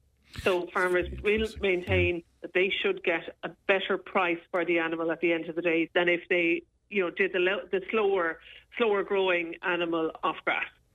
Interesting. Can I finally ask you about the Dawn Meats possible takeover of Kildare Chilling? That's been notified to the authority, the competition authority, hasn't it? That's right, and that's a formal thing that has to happen. We've been waiting for it. We first reported the Dawn Meats takeover of Kildare Chilling, I think it's 2 weeks ago now. They have officially this week notified the CCPC, which is the competition authority, that they intend to take control of it. That has to happen because, as we discussed before, cutting out Kildare Chilling as an independently owned factory, it being bought by a large conglomerate like Dawn Meats reduces the competition, because Dawn Meats is not going to compete. Dawn Meats in Kildare is not going to compete with Dawn Meats down at Grannon and Waterford on price. So taking out an independent player like Kildare Chilling is a matter for the competition authority to make sure that it is not going to reduce competition by too much.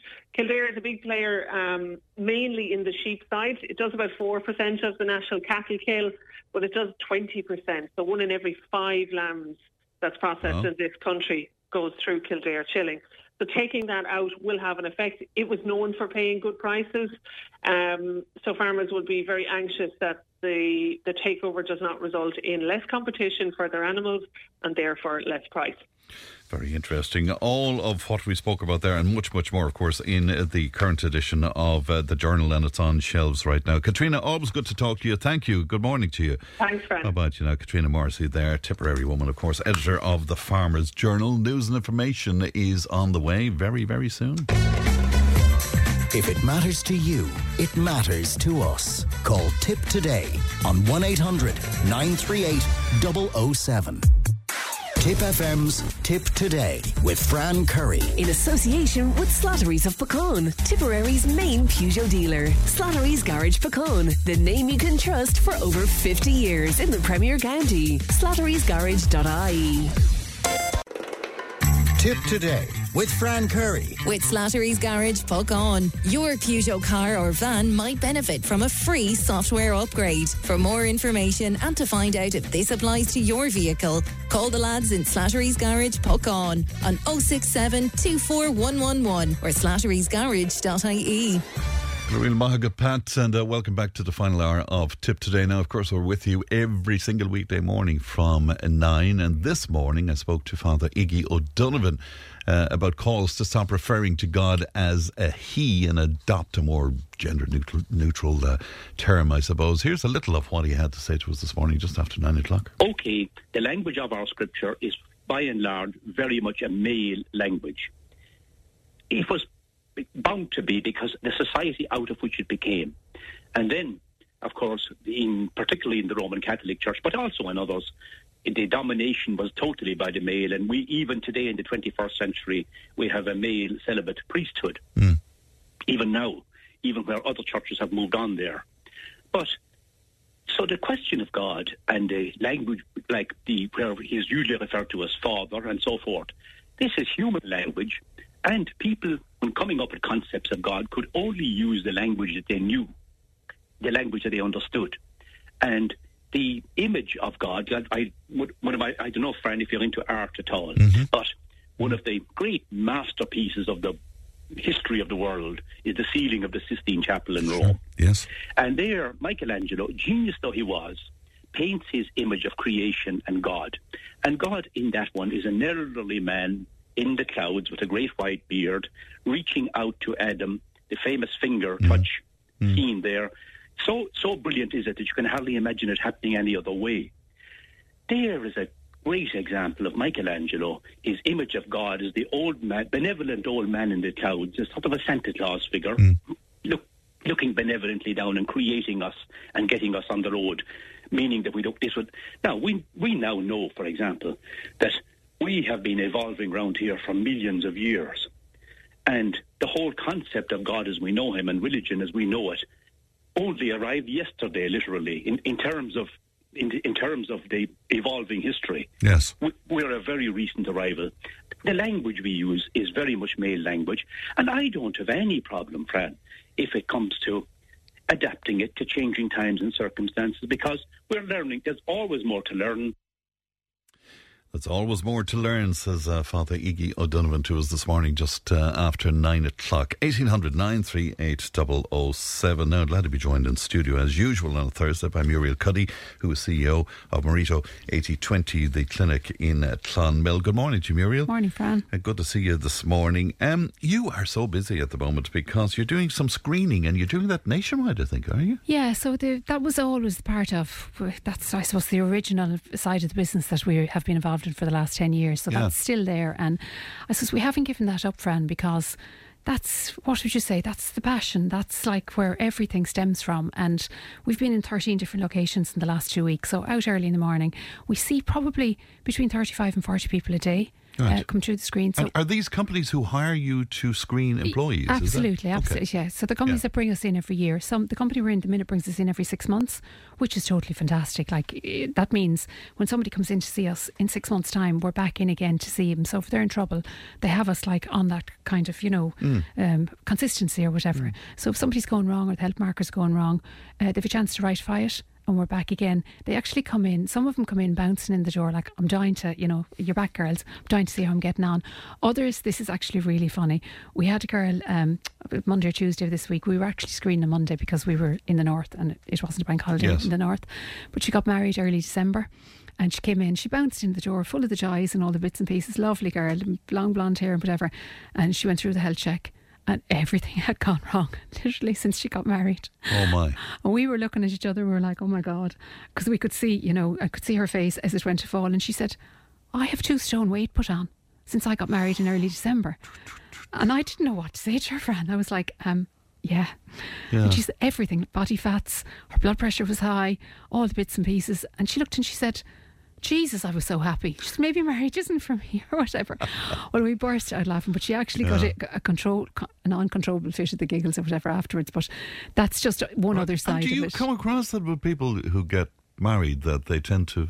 Oh, yeah, like we say don't get married. And we won't say don't get married. We actually say don't lose the weight for the wedding. Because you're this beautiful girl or bride or groom at the top of the aisle, like, and everything looks fantastic and all the bits and pieces. You go in honeymoon then, and maybe you're pregnant with him, whatever, or he's after putting on 2 stone on honeymoon or whatever, and you're looking at each other and you're thinking, Jesus, who did I marry? Who did I marry? Whereas you do it all afterwards, right? You're going to look at each other and say, yeah, God, really after getting... But it's not something that she can't deal with, for example. The fact that she got it straight away, like she said to us, this is only 2 months in.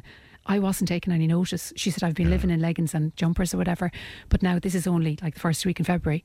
She's going on holidays in June. Right. So she said, I'll pull it back. So she has a goal. Yeah, immediately, yeah. But it was what else are you seeing when you're screening, Muriel? There was one that really frightened us, and we see a lot of this, right? And this, I suppose, feeds into the health service, and the fact that the health service is so overwhelmed or whatever at the minute.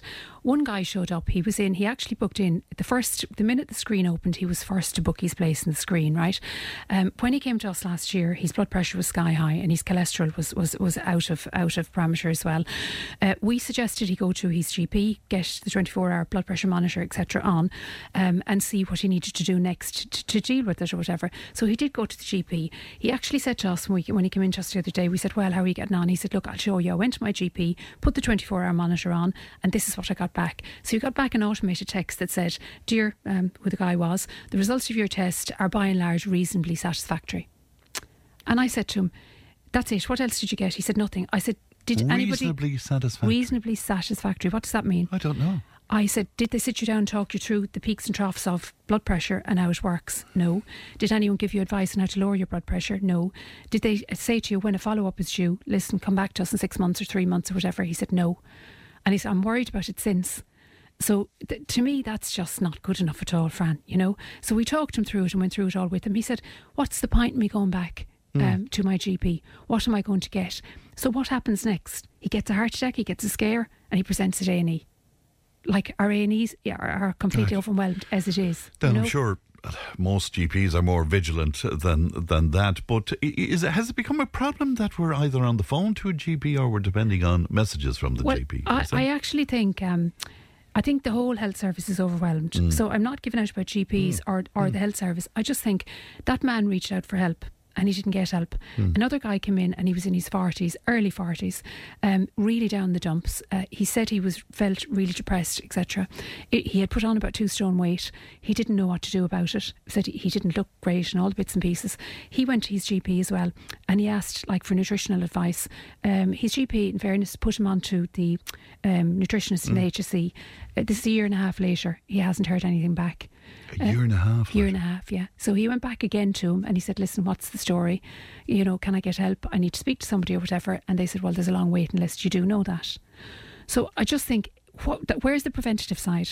If we don't actually start working on the preventative side, this is just going to escalate. So it's no surprise to you to know that A&E is overflowing? No, well, I just think, no, not at all. And what I suppose really kills us, because we're seeing so many people and so many people are in trouble, but so many people want the education and support. Yes. So many people don't want to take tablets. They don't want to go into their doctor and be offered a tablet. They want to know, how do I fix this? How will I be okay? We have all lived with family members that have had cardiac and diabetes and all the different bits and pieces. We know how it presents. You don't want to be like that, you know. So I suppose for us, the companies, and I'm definitely people that are listening in companies that bring in companies to do health screens, they deserve such a pat on the back. And I know people that are out there and they're looking at the wellness packages and everything. It is really important. Yes. Because if you don't have people that come in and educate you and support you, where do you get it from? Well, it's in the interest of companies to have a healthy staff. Well, this guy that came in yesterday on the nutrition side, he was so anxious, he was depressed. Now, I sat with him for about 40 minutes and I went through every single thing, tried to give him as much as I could possibly give him. I hope he's gone back to work better. As in, he's going to do a follow-up Zoom with me now, whatever, in a month's time. I hope I've given him a little, and he feels that there's more there, that he'll be able to get help as time goes on. So he's gone back a better employee. You know, because that depression has lifted to some extent. So the investment is worth it for totally, Fran. Totally. Do you get guys and women as well bouncing into you thinking that they have no issues whatsoever, this is just a matter of a formal thing and they just want to get it out of the way because they're perfectly healthy? You do, but you know what? Some of them, you knock the legs out from under them. It's like, you don't know what to say then when they're actually looking at it. Like, one person said to me, my scales was completely out.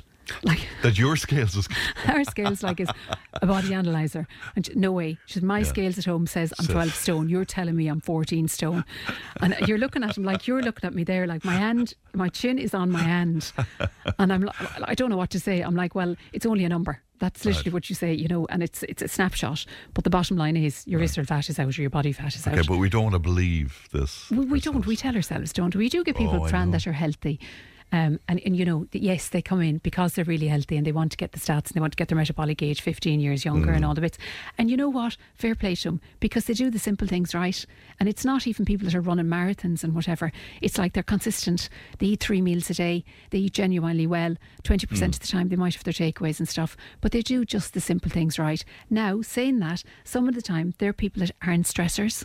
Okay. So people that are stressors definitely tend to go off the bile on the other side, because how do you actually bring down that stress level in the evening? How do you manage anxiety? And that's where we use the takeaway. We use the takeaways and the food, and we overthink things. And it's not even the takeaways and food. If you're a stressor, it does affect the gut, it does affect the body, it does affect the health markers, you know, so your blood pressures and things like that. Those lucky devils as well, who seem to be skinny all the time no matter what they eat, are they in danger of taking their health for granted because they're skinny, if you know what I mean? Yeah, totally, yeah. Because we get people like visceral fat levels. So if I'm looking at a report in front of me, hydration status, visceral fat, they're things I look at before I even look at the body fats, etc. You know, because internally we worry about the health markers and that. Some people have high levels of visceral fat and their body fat could be like, you know, in the green or whatever. And that's like largely from a processed diet. So you're talking about like refined carbohydrates, saturated fat, etc. So you could live in McDonald's and you could look very slim and skinny skinny and whatever it is, but your health markers go wrong. That's one of the things that bothers me about the weight loss side of things. Do you remember the injection and that? Because if you get that and it's just given to you without any support or without the nutritional advice to actually change eating habits, where will you end up if you stay living on Red Bull and croissants and the weight comes off? Well, you tell me, Muriel, where will you end up? The health markers will go wrong. Like the workshops I've been to, I've actually highlighted this. I've said, listen, lads, if somebody stays on this for the next whatever, or you're giving it to them for life like a statin, yes, it will reduce X amount of weight, but if their eating habits are still wrong, well, the body isn't going to function. Their cholesterol, blood pressures, sugars, like of course they're going to go through the roof. You know, the body can't manage that. So the two have to go hand in hand. We've got to eat properly. And that's not rocket science. Right. 1980 wasn't that long ago, right? I was around in 1980. You were around in 1980. I'm afraid so. Pre-1980s or the early 1980s, like most people were slim. If we go back that far, like you didn't see this whole obesity, overweight crisis or whatever. So how were we able to manage then and we can't manage now? And like we're only talking about 40 years later. So what is the issue now? Well, I suppose the availability of food is one of the things. The fact that all these fast foods, like 1980s, you wouldn't have found food in filling stations, and you wouldn't have found like a takeaway that you could actually drive through. Like we drove through a Costa the other day. We ran out the window to get our coffee. Now, yes, I know it's convenient or whatever, but like lack of steps, you know, food so convenient. We didn't have Chinese restaurants, we didn't have Indian restaurants. We didn't. And you know, it's all gone so easy. And this word stressed, oh my God, if I hear the word stressed, two things I've heard so much of the last 2 weeks, right? Stressed and ham and cheese sandwiches. Two things. So everybody's living on ham and cheese sandwiches and everybody's stressed, right? Yeah. There's a combination. There's a combination, yeah. But the word stressed, even our younger generation are starting to use it. What is stressed? What is anxiety? What is being depressed?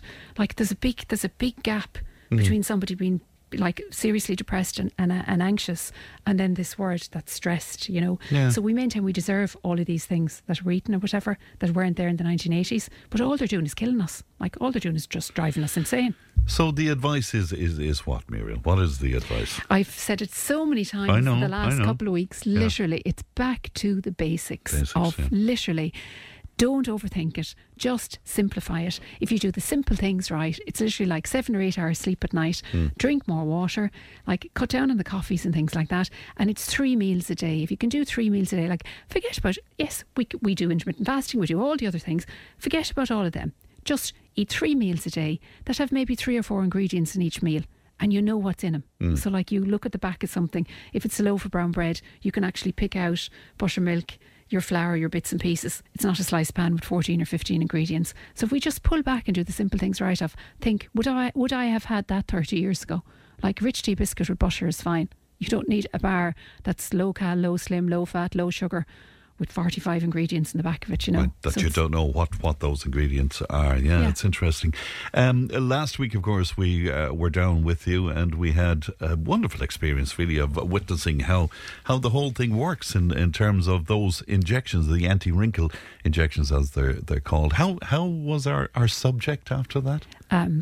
Tricia was brilliant. Yeah. So she's going to come in next week. Is she? Yeah, she's going to sit and have a chat. But you know, it's funny, we had got a lot of phone calls afterwards, and I spoke to a lot of people, so men and women, and I have to stress that because this is equally important for men as it is for women, because people seem to think the aesthetic world is just for the women and the wrinkles and all the bits and pieces.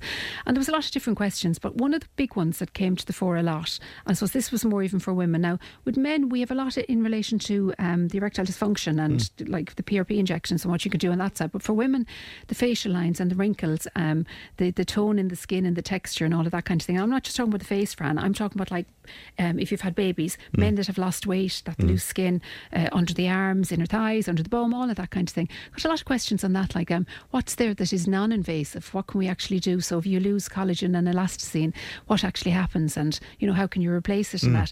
And like that's really good, because for us, you can do Profilo. There's things there that you can actually do that it's the only product actually that's out there at the minute that's capable of stimulating the natural production of all the collagen that's in the body. How does collagen deplete?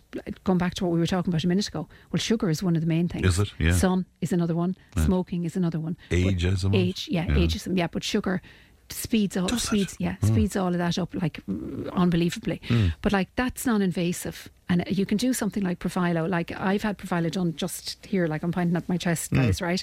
And it lasts about 2 years. You notice it straight away, but what you actually notice over time is, if you're looking at areas that like are getting old, and you're kind of thinking to yourself, like, where did that appear from? Where did that? This is just brilliant that it actually just brings it back to where it would have been. So it's like you're pumping up the fat kind of in it again. And you notice that straight away. Straight away, yeah. Now that's like increasing what's going on underneath the skin to make you look better and make you look younger or back a little younger again.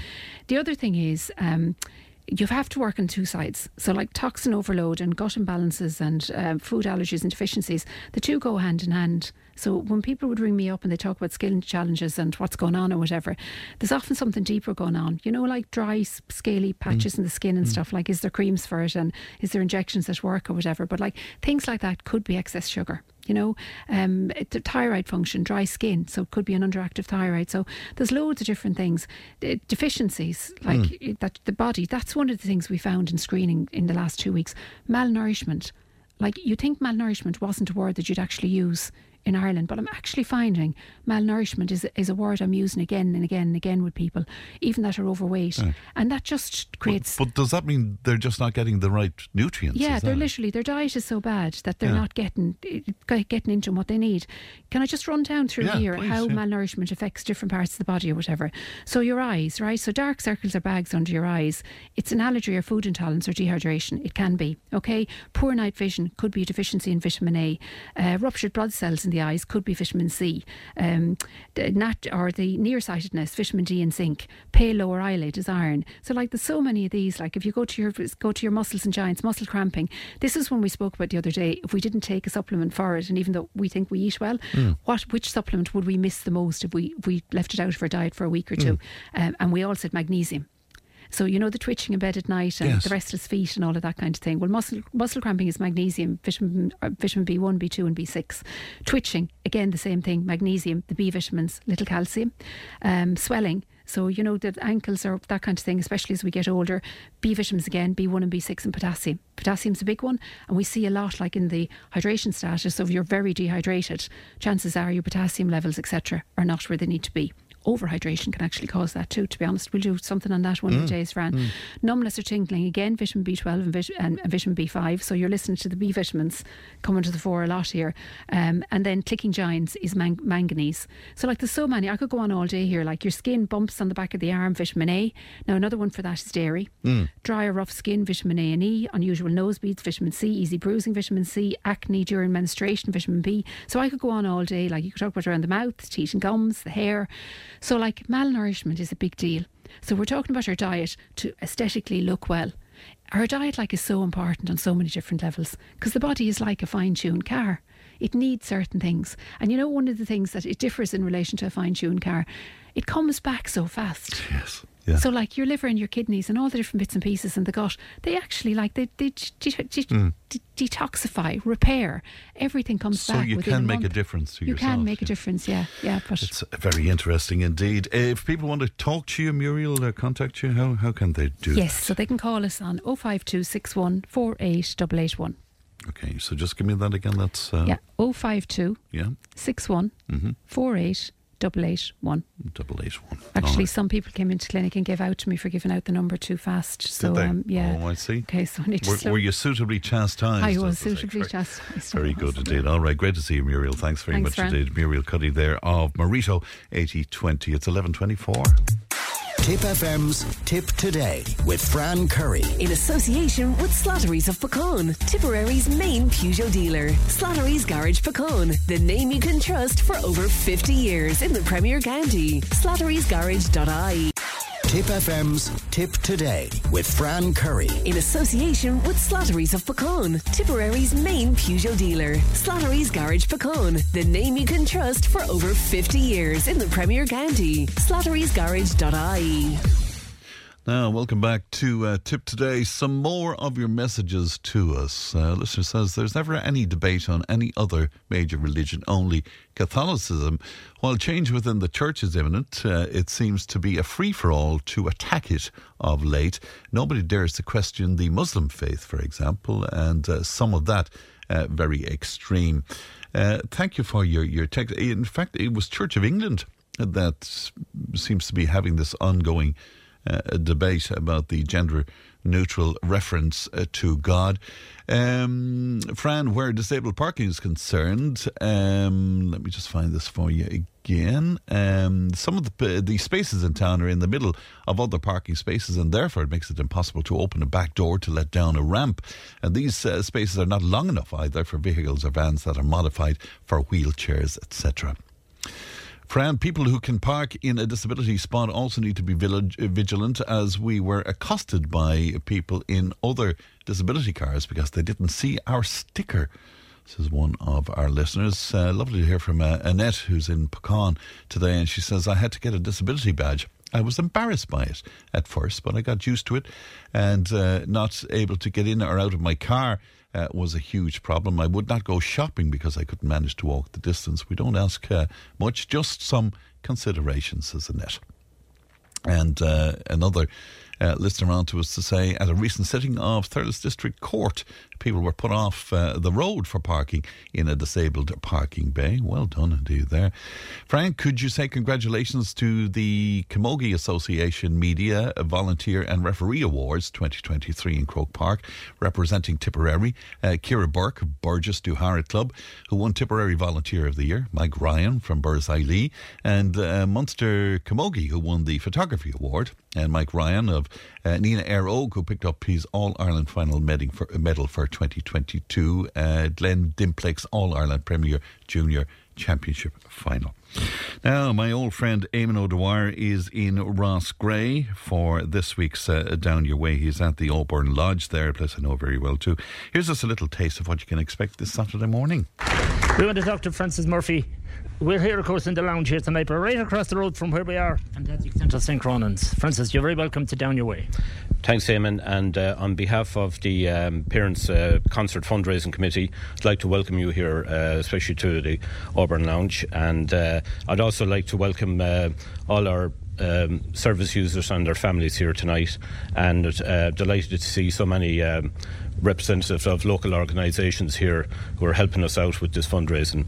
I'd also like to acknowledge Lou Ryan and Teresa and their family for allowing us here in the Auburn Lounge, and like St. Cronan's, they play a huge part here in the local community. It's a centre, a hub, and it's very important centre, to keep community going here in the locality. Absolutely, yeah. And of course a major fundraising drive.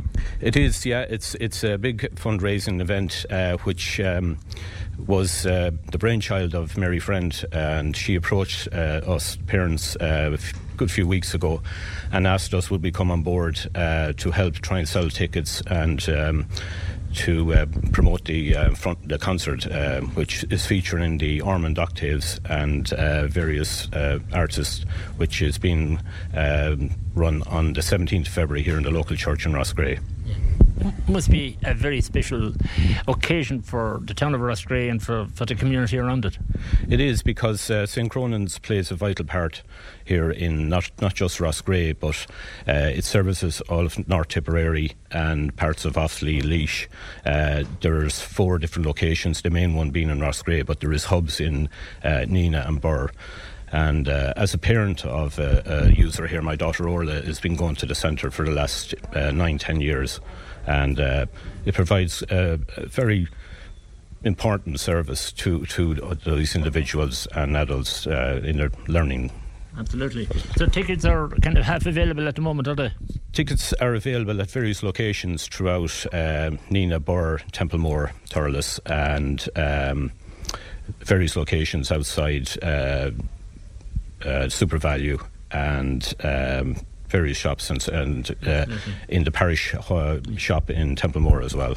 I know it's going to be very well supported, and like even here tonight we have all the groups, all the organisations, many of them are here tonight to support the whole venture. They are indeed, and I would like to pay a tribute to them. We're overwhelmed with the support that we received from the local communities and the various collectors who have been running fundraising events for Cronin's, not just for this occasion, but down through the years.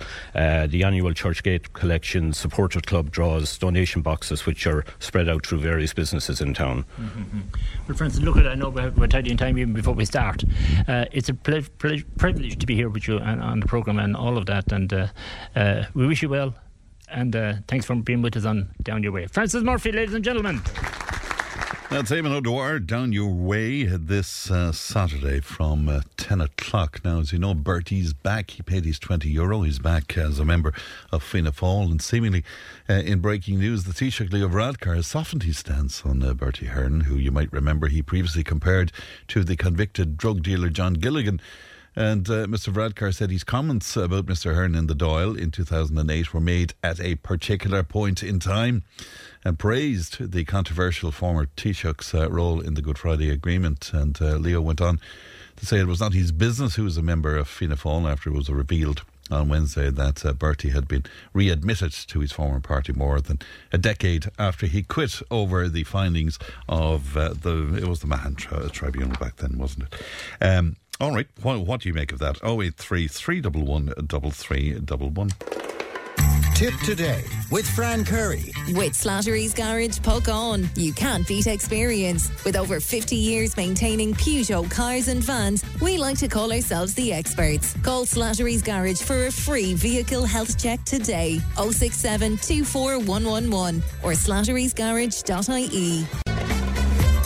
If it matters to you, it matters to us. Call Tip Today on 1800 938 007. And you're very welcome back. 1800 938 007. Still a lot of our listeners wondering about that book we were speaking to Dr. Jim O'Shea about. It's called Emerging from the Darkness, and it's about a woman's struggle with multiple personality disorder.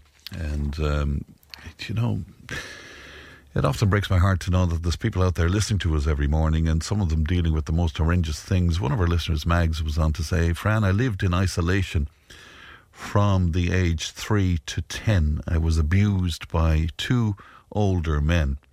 I didn't know what they were doing was wrong. And now I simply can't get rid of the amount of hatred that I have to this day. I'm 76 year old now. Isn't that just tragic, isn't it?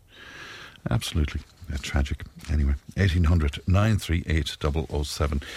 One of my dear friends, Joe Noble, is with me now. Joe, good morning to you. Good morning, Fran. How are you? I'm very well indeed, Joe. And I'm always following you on social media because you either make me laugh or you make me think that you're gone completely mad at times as well. But well, yeah.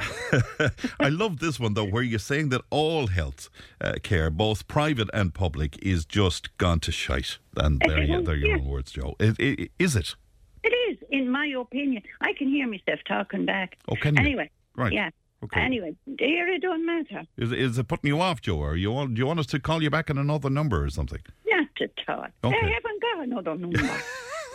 Jesus, Mary and Joseph. I mean, come on, like. One is expensive enough, says you. Exactly. So tell me, why are you saying this, Joe? Well, the health board, you know, if you're waiting over 3 years for, you know, to get looked after, whatever. Yes. They send you off to someplace private. Mm-hmm.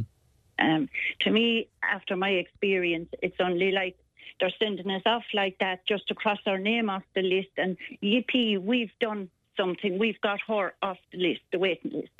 Right. But are you just onto another waiting list then for private care, Joe? Is that it? No, they sent me to Jesus Private Clinic. Right. And I went down there. Now, I have to say, they've done a lot. It was me eye. They'd done a lot on me, a lot of different scans and what have you, and that was grand. And I thought, geez, this is brilliant. Anyway, when she was finished, she said there was 3 different things going on at the back of the eye. Mm. And I said, well, look, I wasn't expecting that now, to be honest. I thought it was only me cataract lenses. I got a bit dirty again and needed to be cleaned, and that was the cause of the drop of sight, right? So I said, well, look, will you send a report to my GP? Mm. And she wrote down his name, and she said she would. That was last October. I've heard nothing. And your GP has heard nothing? Nothing. I got a phone call there about 2 weeks ago, I think. And it was, I assume she was from the health board or whatever. And she was asking me about how I got on. And she said, have they called you back for a review? I said, no. They never mentioned anything about calling me back. So I told her what they said and so forth, etc. And I told her that my doctor had gotten no results at all. And she said she'd take note of it and that she'd send me out an appointment. And I said for to go back there. And she said no, to go back to the Limerick Hospital, was that, regional. Right. And I said, that's grand. I still heard nothing. And was that putting you back in a public fashion again then? Yeah. Right, so you went from public to private and back to public again? Yeah. Right, but I haven't been seen or nothing. Right, but I presume the files, I mean, what about your information? Is that transferring between all these various different people, Joe, or are you starting again when you go to somebody new? I'll be starting again when I go back, I would imagine. Sure, nobody have the one that rang me knew nothing. She only knew that I had been sent there, and she had assumed that I had been called back for a review. But I hadn't. It's incredible. It's a load of... Yes, yeah, that. Yeah. And I presume, I mean, you know, if you're being sent to a private clinic, the HSE, they're paying full whack to the private clinic, you can be sure. They are. And every one of us was down there that day. They were all after being sent like that. Right. But she gave me a piece of paper coming home out of the private clinic thing. And there's a black dot in the middle of it. And I'm supposed to close one eye and look at that. Oh, don't make me laugh now, Joe. Don't. I have to look at that once a week, right? And if it goes wonky, I have to go straight to an A&E. Oh, stop. I mean, and how the hell would I get even to an A&E? I'd be dead before anyone would come for me. That is so technical. So you have to close one eye to look at the black dot. One eye and look at the black dot. Mind you, I keep forgetting to do it. But anyway, well, she said I can look at the jambs at the doors as well. And if they start to go crooked, the jambs in my doors are crooked anyway. But I have to be rushed off to an A&E. I mean, could you imagine me going into an A&E and say I'm here because the jams at the doors are gone crooked? I mean, come on to hell. Oh my God, that is so funny. You'd want to have a sense of humour, though, wouldn't you? Really? Sure. Look, you have to have a sense of humour nowadays with everything. And are you concerned about the? Sorry, Joe. Are you concerned about the condition? Are you? You know? Indeed, I'm not. No. I'm not. Sure. Hey, if things start to go crooked at this place in my life, don't mess with them.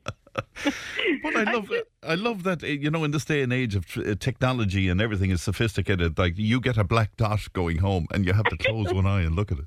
And now there's little grids on it, little teensy-weensy squares. Okay. And the black dot is in the middle. I have to look at the black dot. Sure, if you look at anything long enough with one eye closed, it's going to move anyway. Yeah, sure. Didn't that happen to the statues years ago? Exactly. Didn't it? Yeah.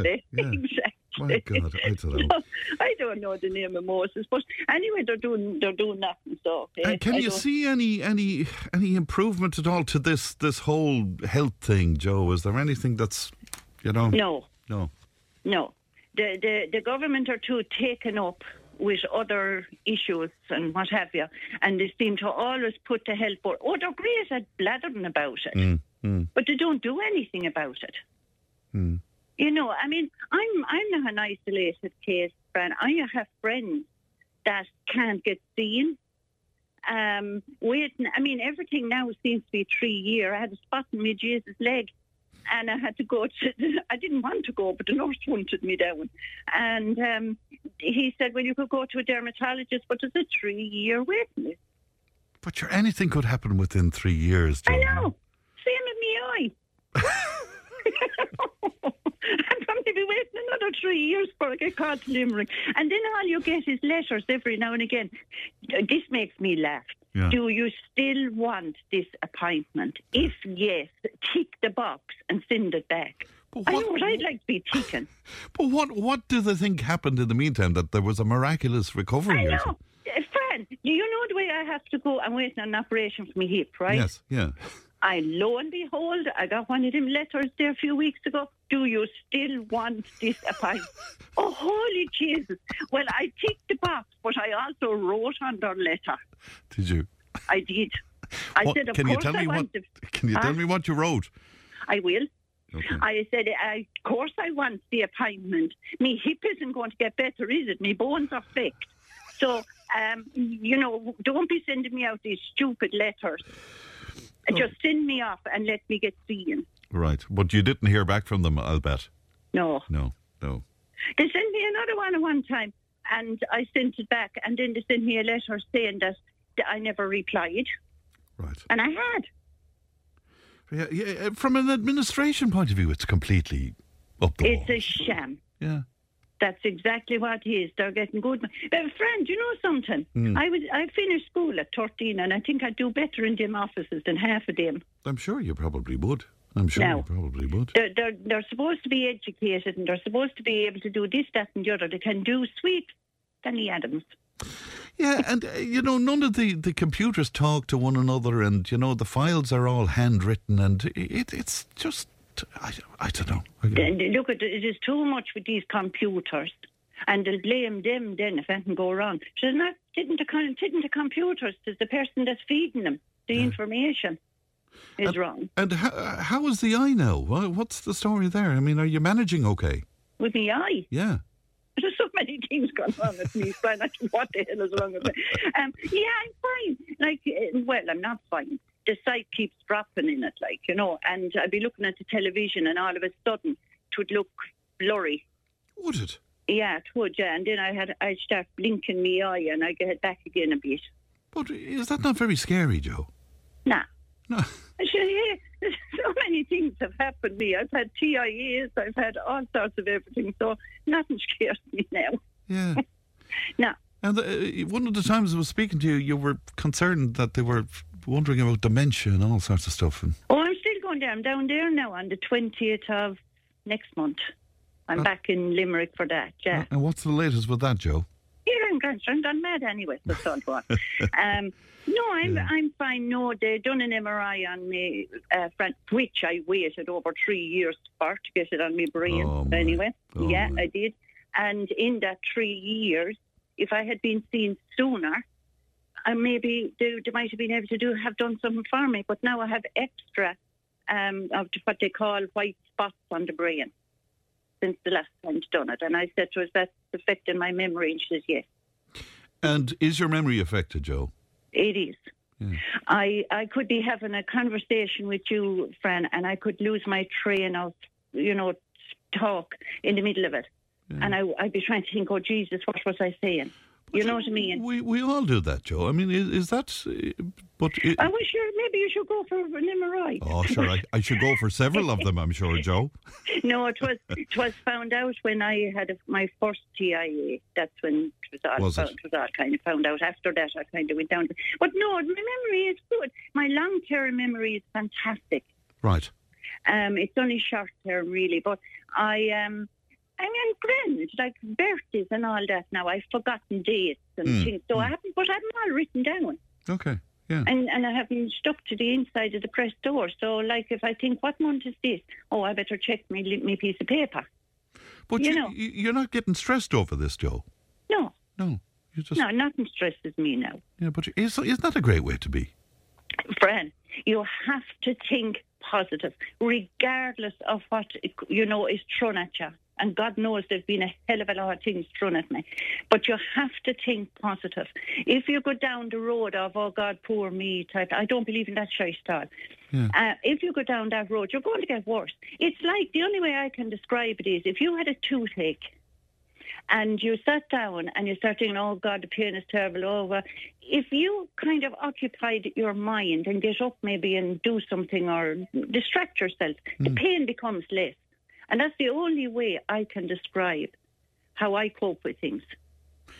Isn't that brilliant? Because I'm like my poor mother. I worry about everything from when I get up in the morning. And even if I can't find worries of my own, I'll find worries that somebody else has.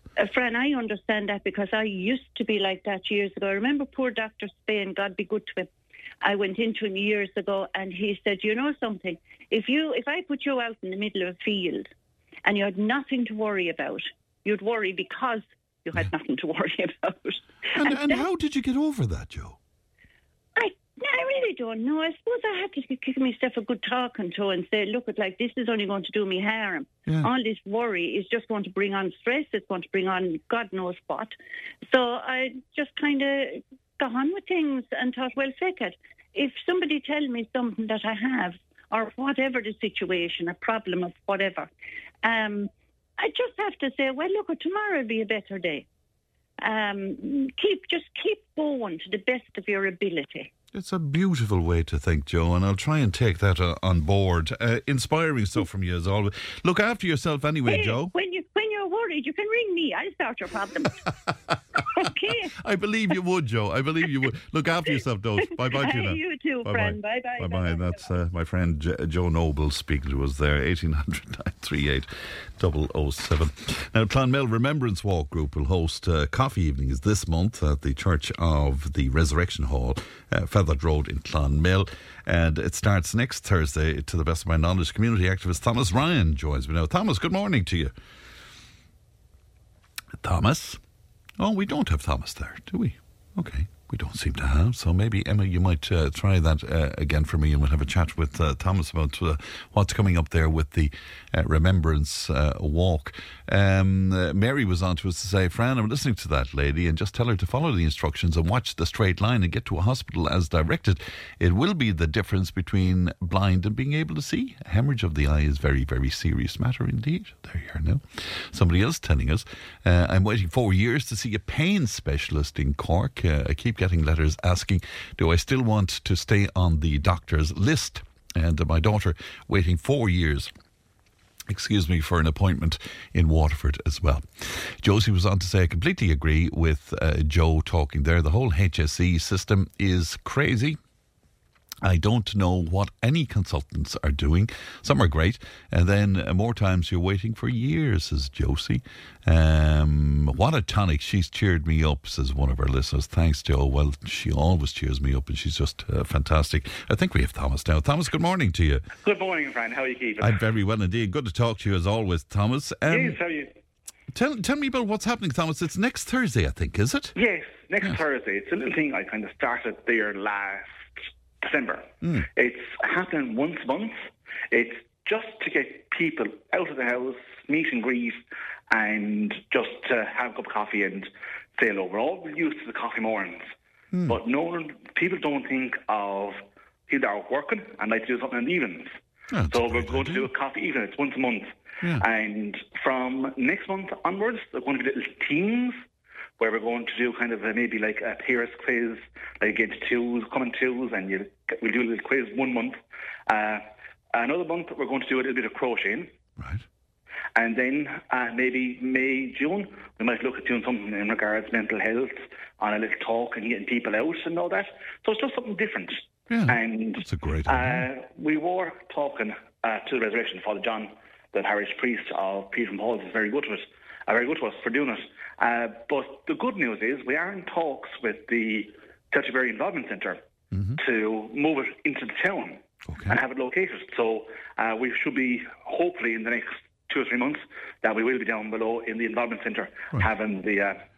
that will be easier for people to get to, I suppose. It would be. In the meantime, it's the Church of the Resurrection Hall on the Feathered Road, Clonmel, isn't that right? Church of the Resurrection Hall next week.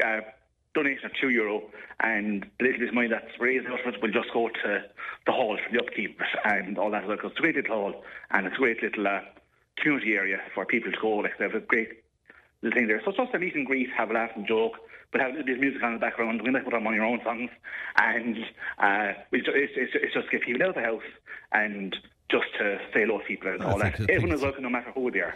And I was just going to ask you about that. Is there any particular criteria, or anybody from whatever background? No particular criteria. You can be anyone. You can be the oldest person to the youngest person. You're more than welcome to come over. It's, as I said, it's open to everyone, and it's just to meet and greet people and just get people out in the evenings. Time whether else aren't coming in and that, so we just get going again. I think it's a lovely idea indeed. And from your community activism, are you aware that people might need this kind of outlet, Thomas? Yes, I have been, Fran. I have been. It's something we kind of looked at over the last couple of years, especially now that we're out of COVID and all that. I think it's nice just to show people that, look, there's going to be something there once a month, or maybe twice a month, however good it goes, and we'll see, like, it's going to be there for you, like, come down, have a chat, bring a friend. And as I said, we will have different teams, so it's not just going to be meeting, greeting around. We'll do quizzes, we'll do the crocheting, we'll do little kind of little seminars, and with that then just maybe a little bit of perhaps just a little bit of art and meditation and all that as well, and get some of the people around the town involved in. So anyone out there listening, or anyone around the county that's listening and maybe would like to offer services of doing a bit of mindfulness, or come over and do a bit of Reiki or something like that, or a group kind of session, they're more welcome to contact me. I love what's on the poster as well. You're saying all ideas will be welcomed. In other words, you haven't made up your mind on this fully. People can contribute to what they think should happen at these. Is that it? Yes, that's it, friends. That is it. Yeah. As I said, this is going to be for everyone. It's not going to be closed to one group or one person making all decisions. I want people to come up and make it their kind of coffee, even, and not like me coming down and saying, okay, we're doing this month, we're doing that month, and that. But as I said, we have one lady already that wants to do crocheting with us. Okay. So and she's a fantastic crocheter. That's my good friend Karina. She's a great crocheter, and she loves makes up loads of pieces and all that. So she'll show herself to start off doing this crocheting, and we'll probably do it once or twice a month. So we're open to all ideas, and we just need to get numbers and get people off the ground as well. And do you want people to register with you, Thomas, ahead of this, or how does that work? No, they can just come up, and if they want to give me the ideas, I have the pen and paper there, and as I said, we can do it. But as I said, we will be holding in the Church of the Resurrection for the time being, on such time that we have the talks all done with, and we move hopefully to the Involvement Centre in Place View in Clonmel, in the Glasgow Street. Very good indeed. Well, we wish you well, and we'll keep plugging this for you, Thomas. Always good to talk to you. Much appreciated. Thank you. Bye-bye to you now. Bye-bye. That's Thomas Ryan there. Thomas is a community activist and part of the Clonmel Remembrance Walk group, and they're hosting that coffee evening. It's beginning next Thursday, this day week, the 16th. Between 7:30 and 9 o'clock. Admission is just €2 there, and it proceeds to the upkeep of the community hall at the Church of the Resurrection. Fran, I got blood tests 3 weeks ago. I was waiting on results so I could make a follow-up appointment with the doctor. I heard absolutely nothing back. I had to ring myself yesterday. They're sitting in the surgery office. Nobody bothered to ring me. The GP surgeries are seriously gone beyond useless. This is one of our listeners at this particular point. Just to remind you again that tomorrow on the show, a very popular slot over the years, we'll be talking about dream analysis, and we'll be speaking to Robert Williams, who I'm told is a professional in that sphere. And if you have a dream that you'd like to have analysed, or if you want to make a point about this, if you want to talk to us about recurring dreams or dreams that mean a lot to you, you might like to email us with your experience. Tip today at tipfm.com. You can WhatsApp and text 083 311 3311, or indeed you can leave us a voice note. Now, if you leave us a voice note, it's a tacit agreement that we can broadcast that on air. Is that okay? That's it for me. Emma produced, Ali looks after our content. Stephen's on the way to drag us kicking and screaming back down memory lane. I'll talk to you tomorrow. Look after yourselves, won't you? Bye-bye. Tip today with Fran Curry. With Slattery's Garage, Puckane. You can't beat experience. With over 50 years maintaining Peugeot cars and vans, we like to call ourselves the experts. Call Slattery's Garage for a free vehicle health check today. 067 24111 or slatterysgarage.ie.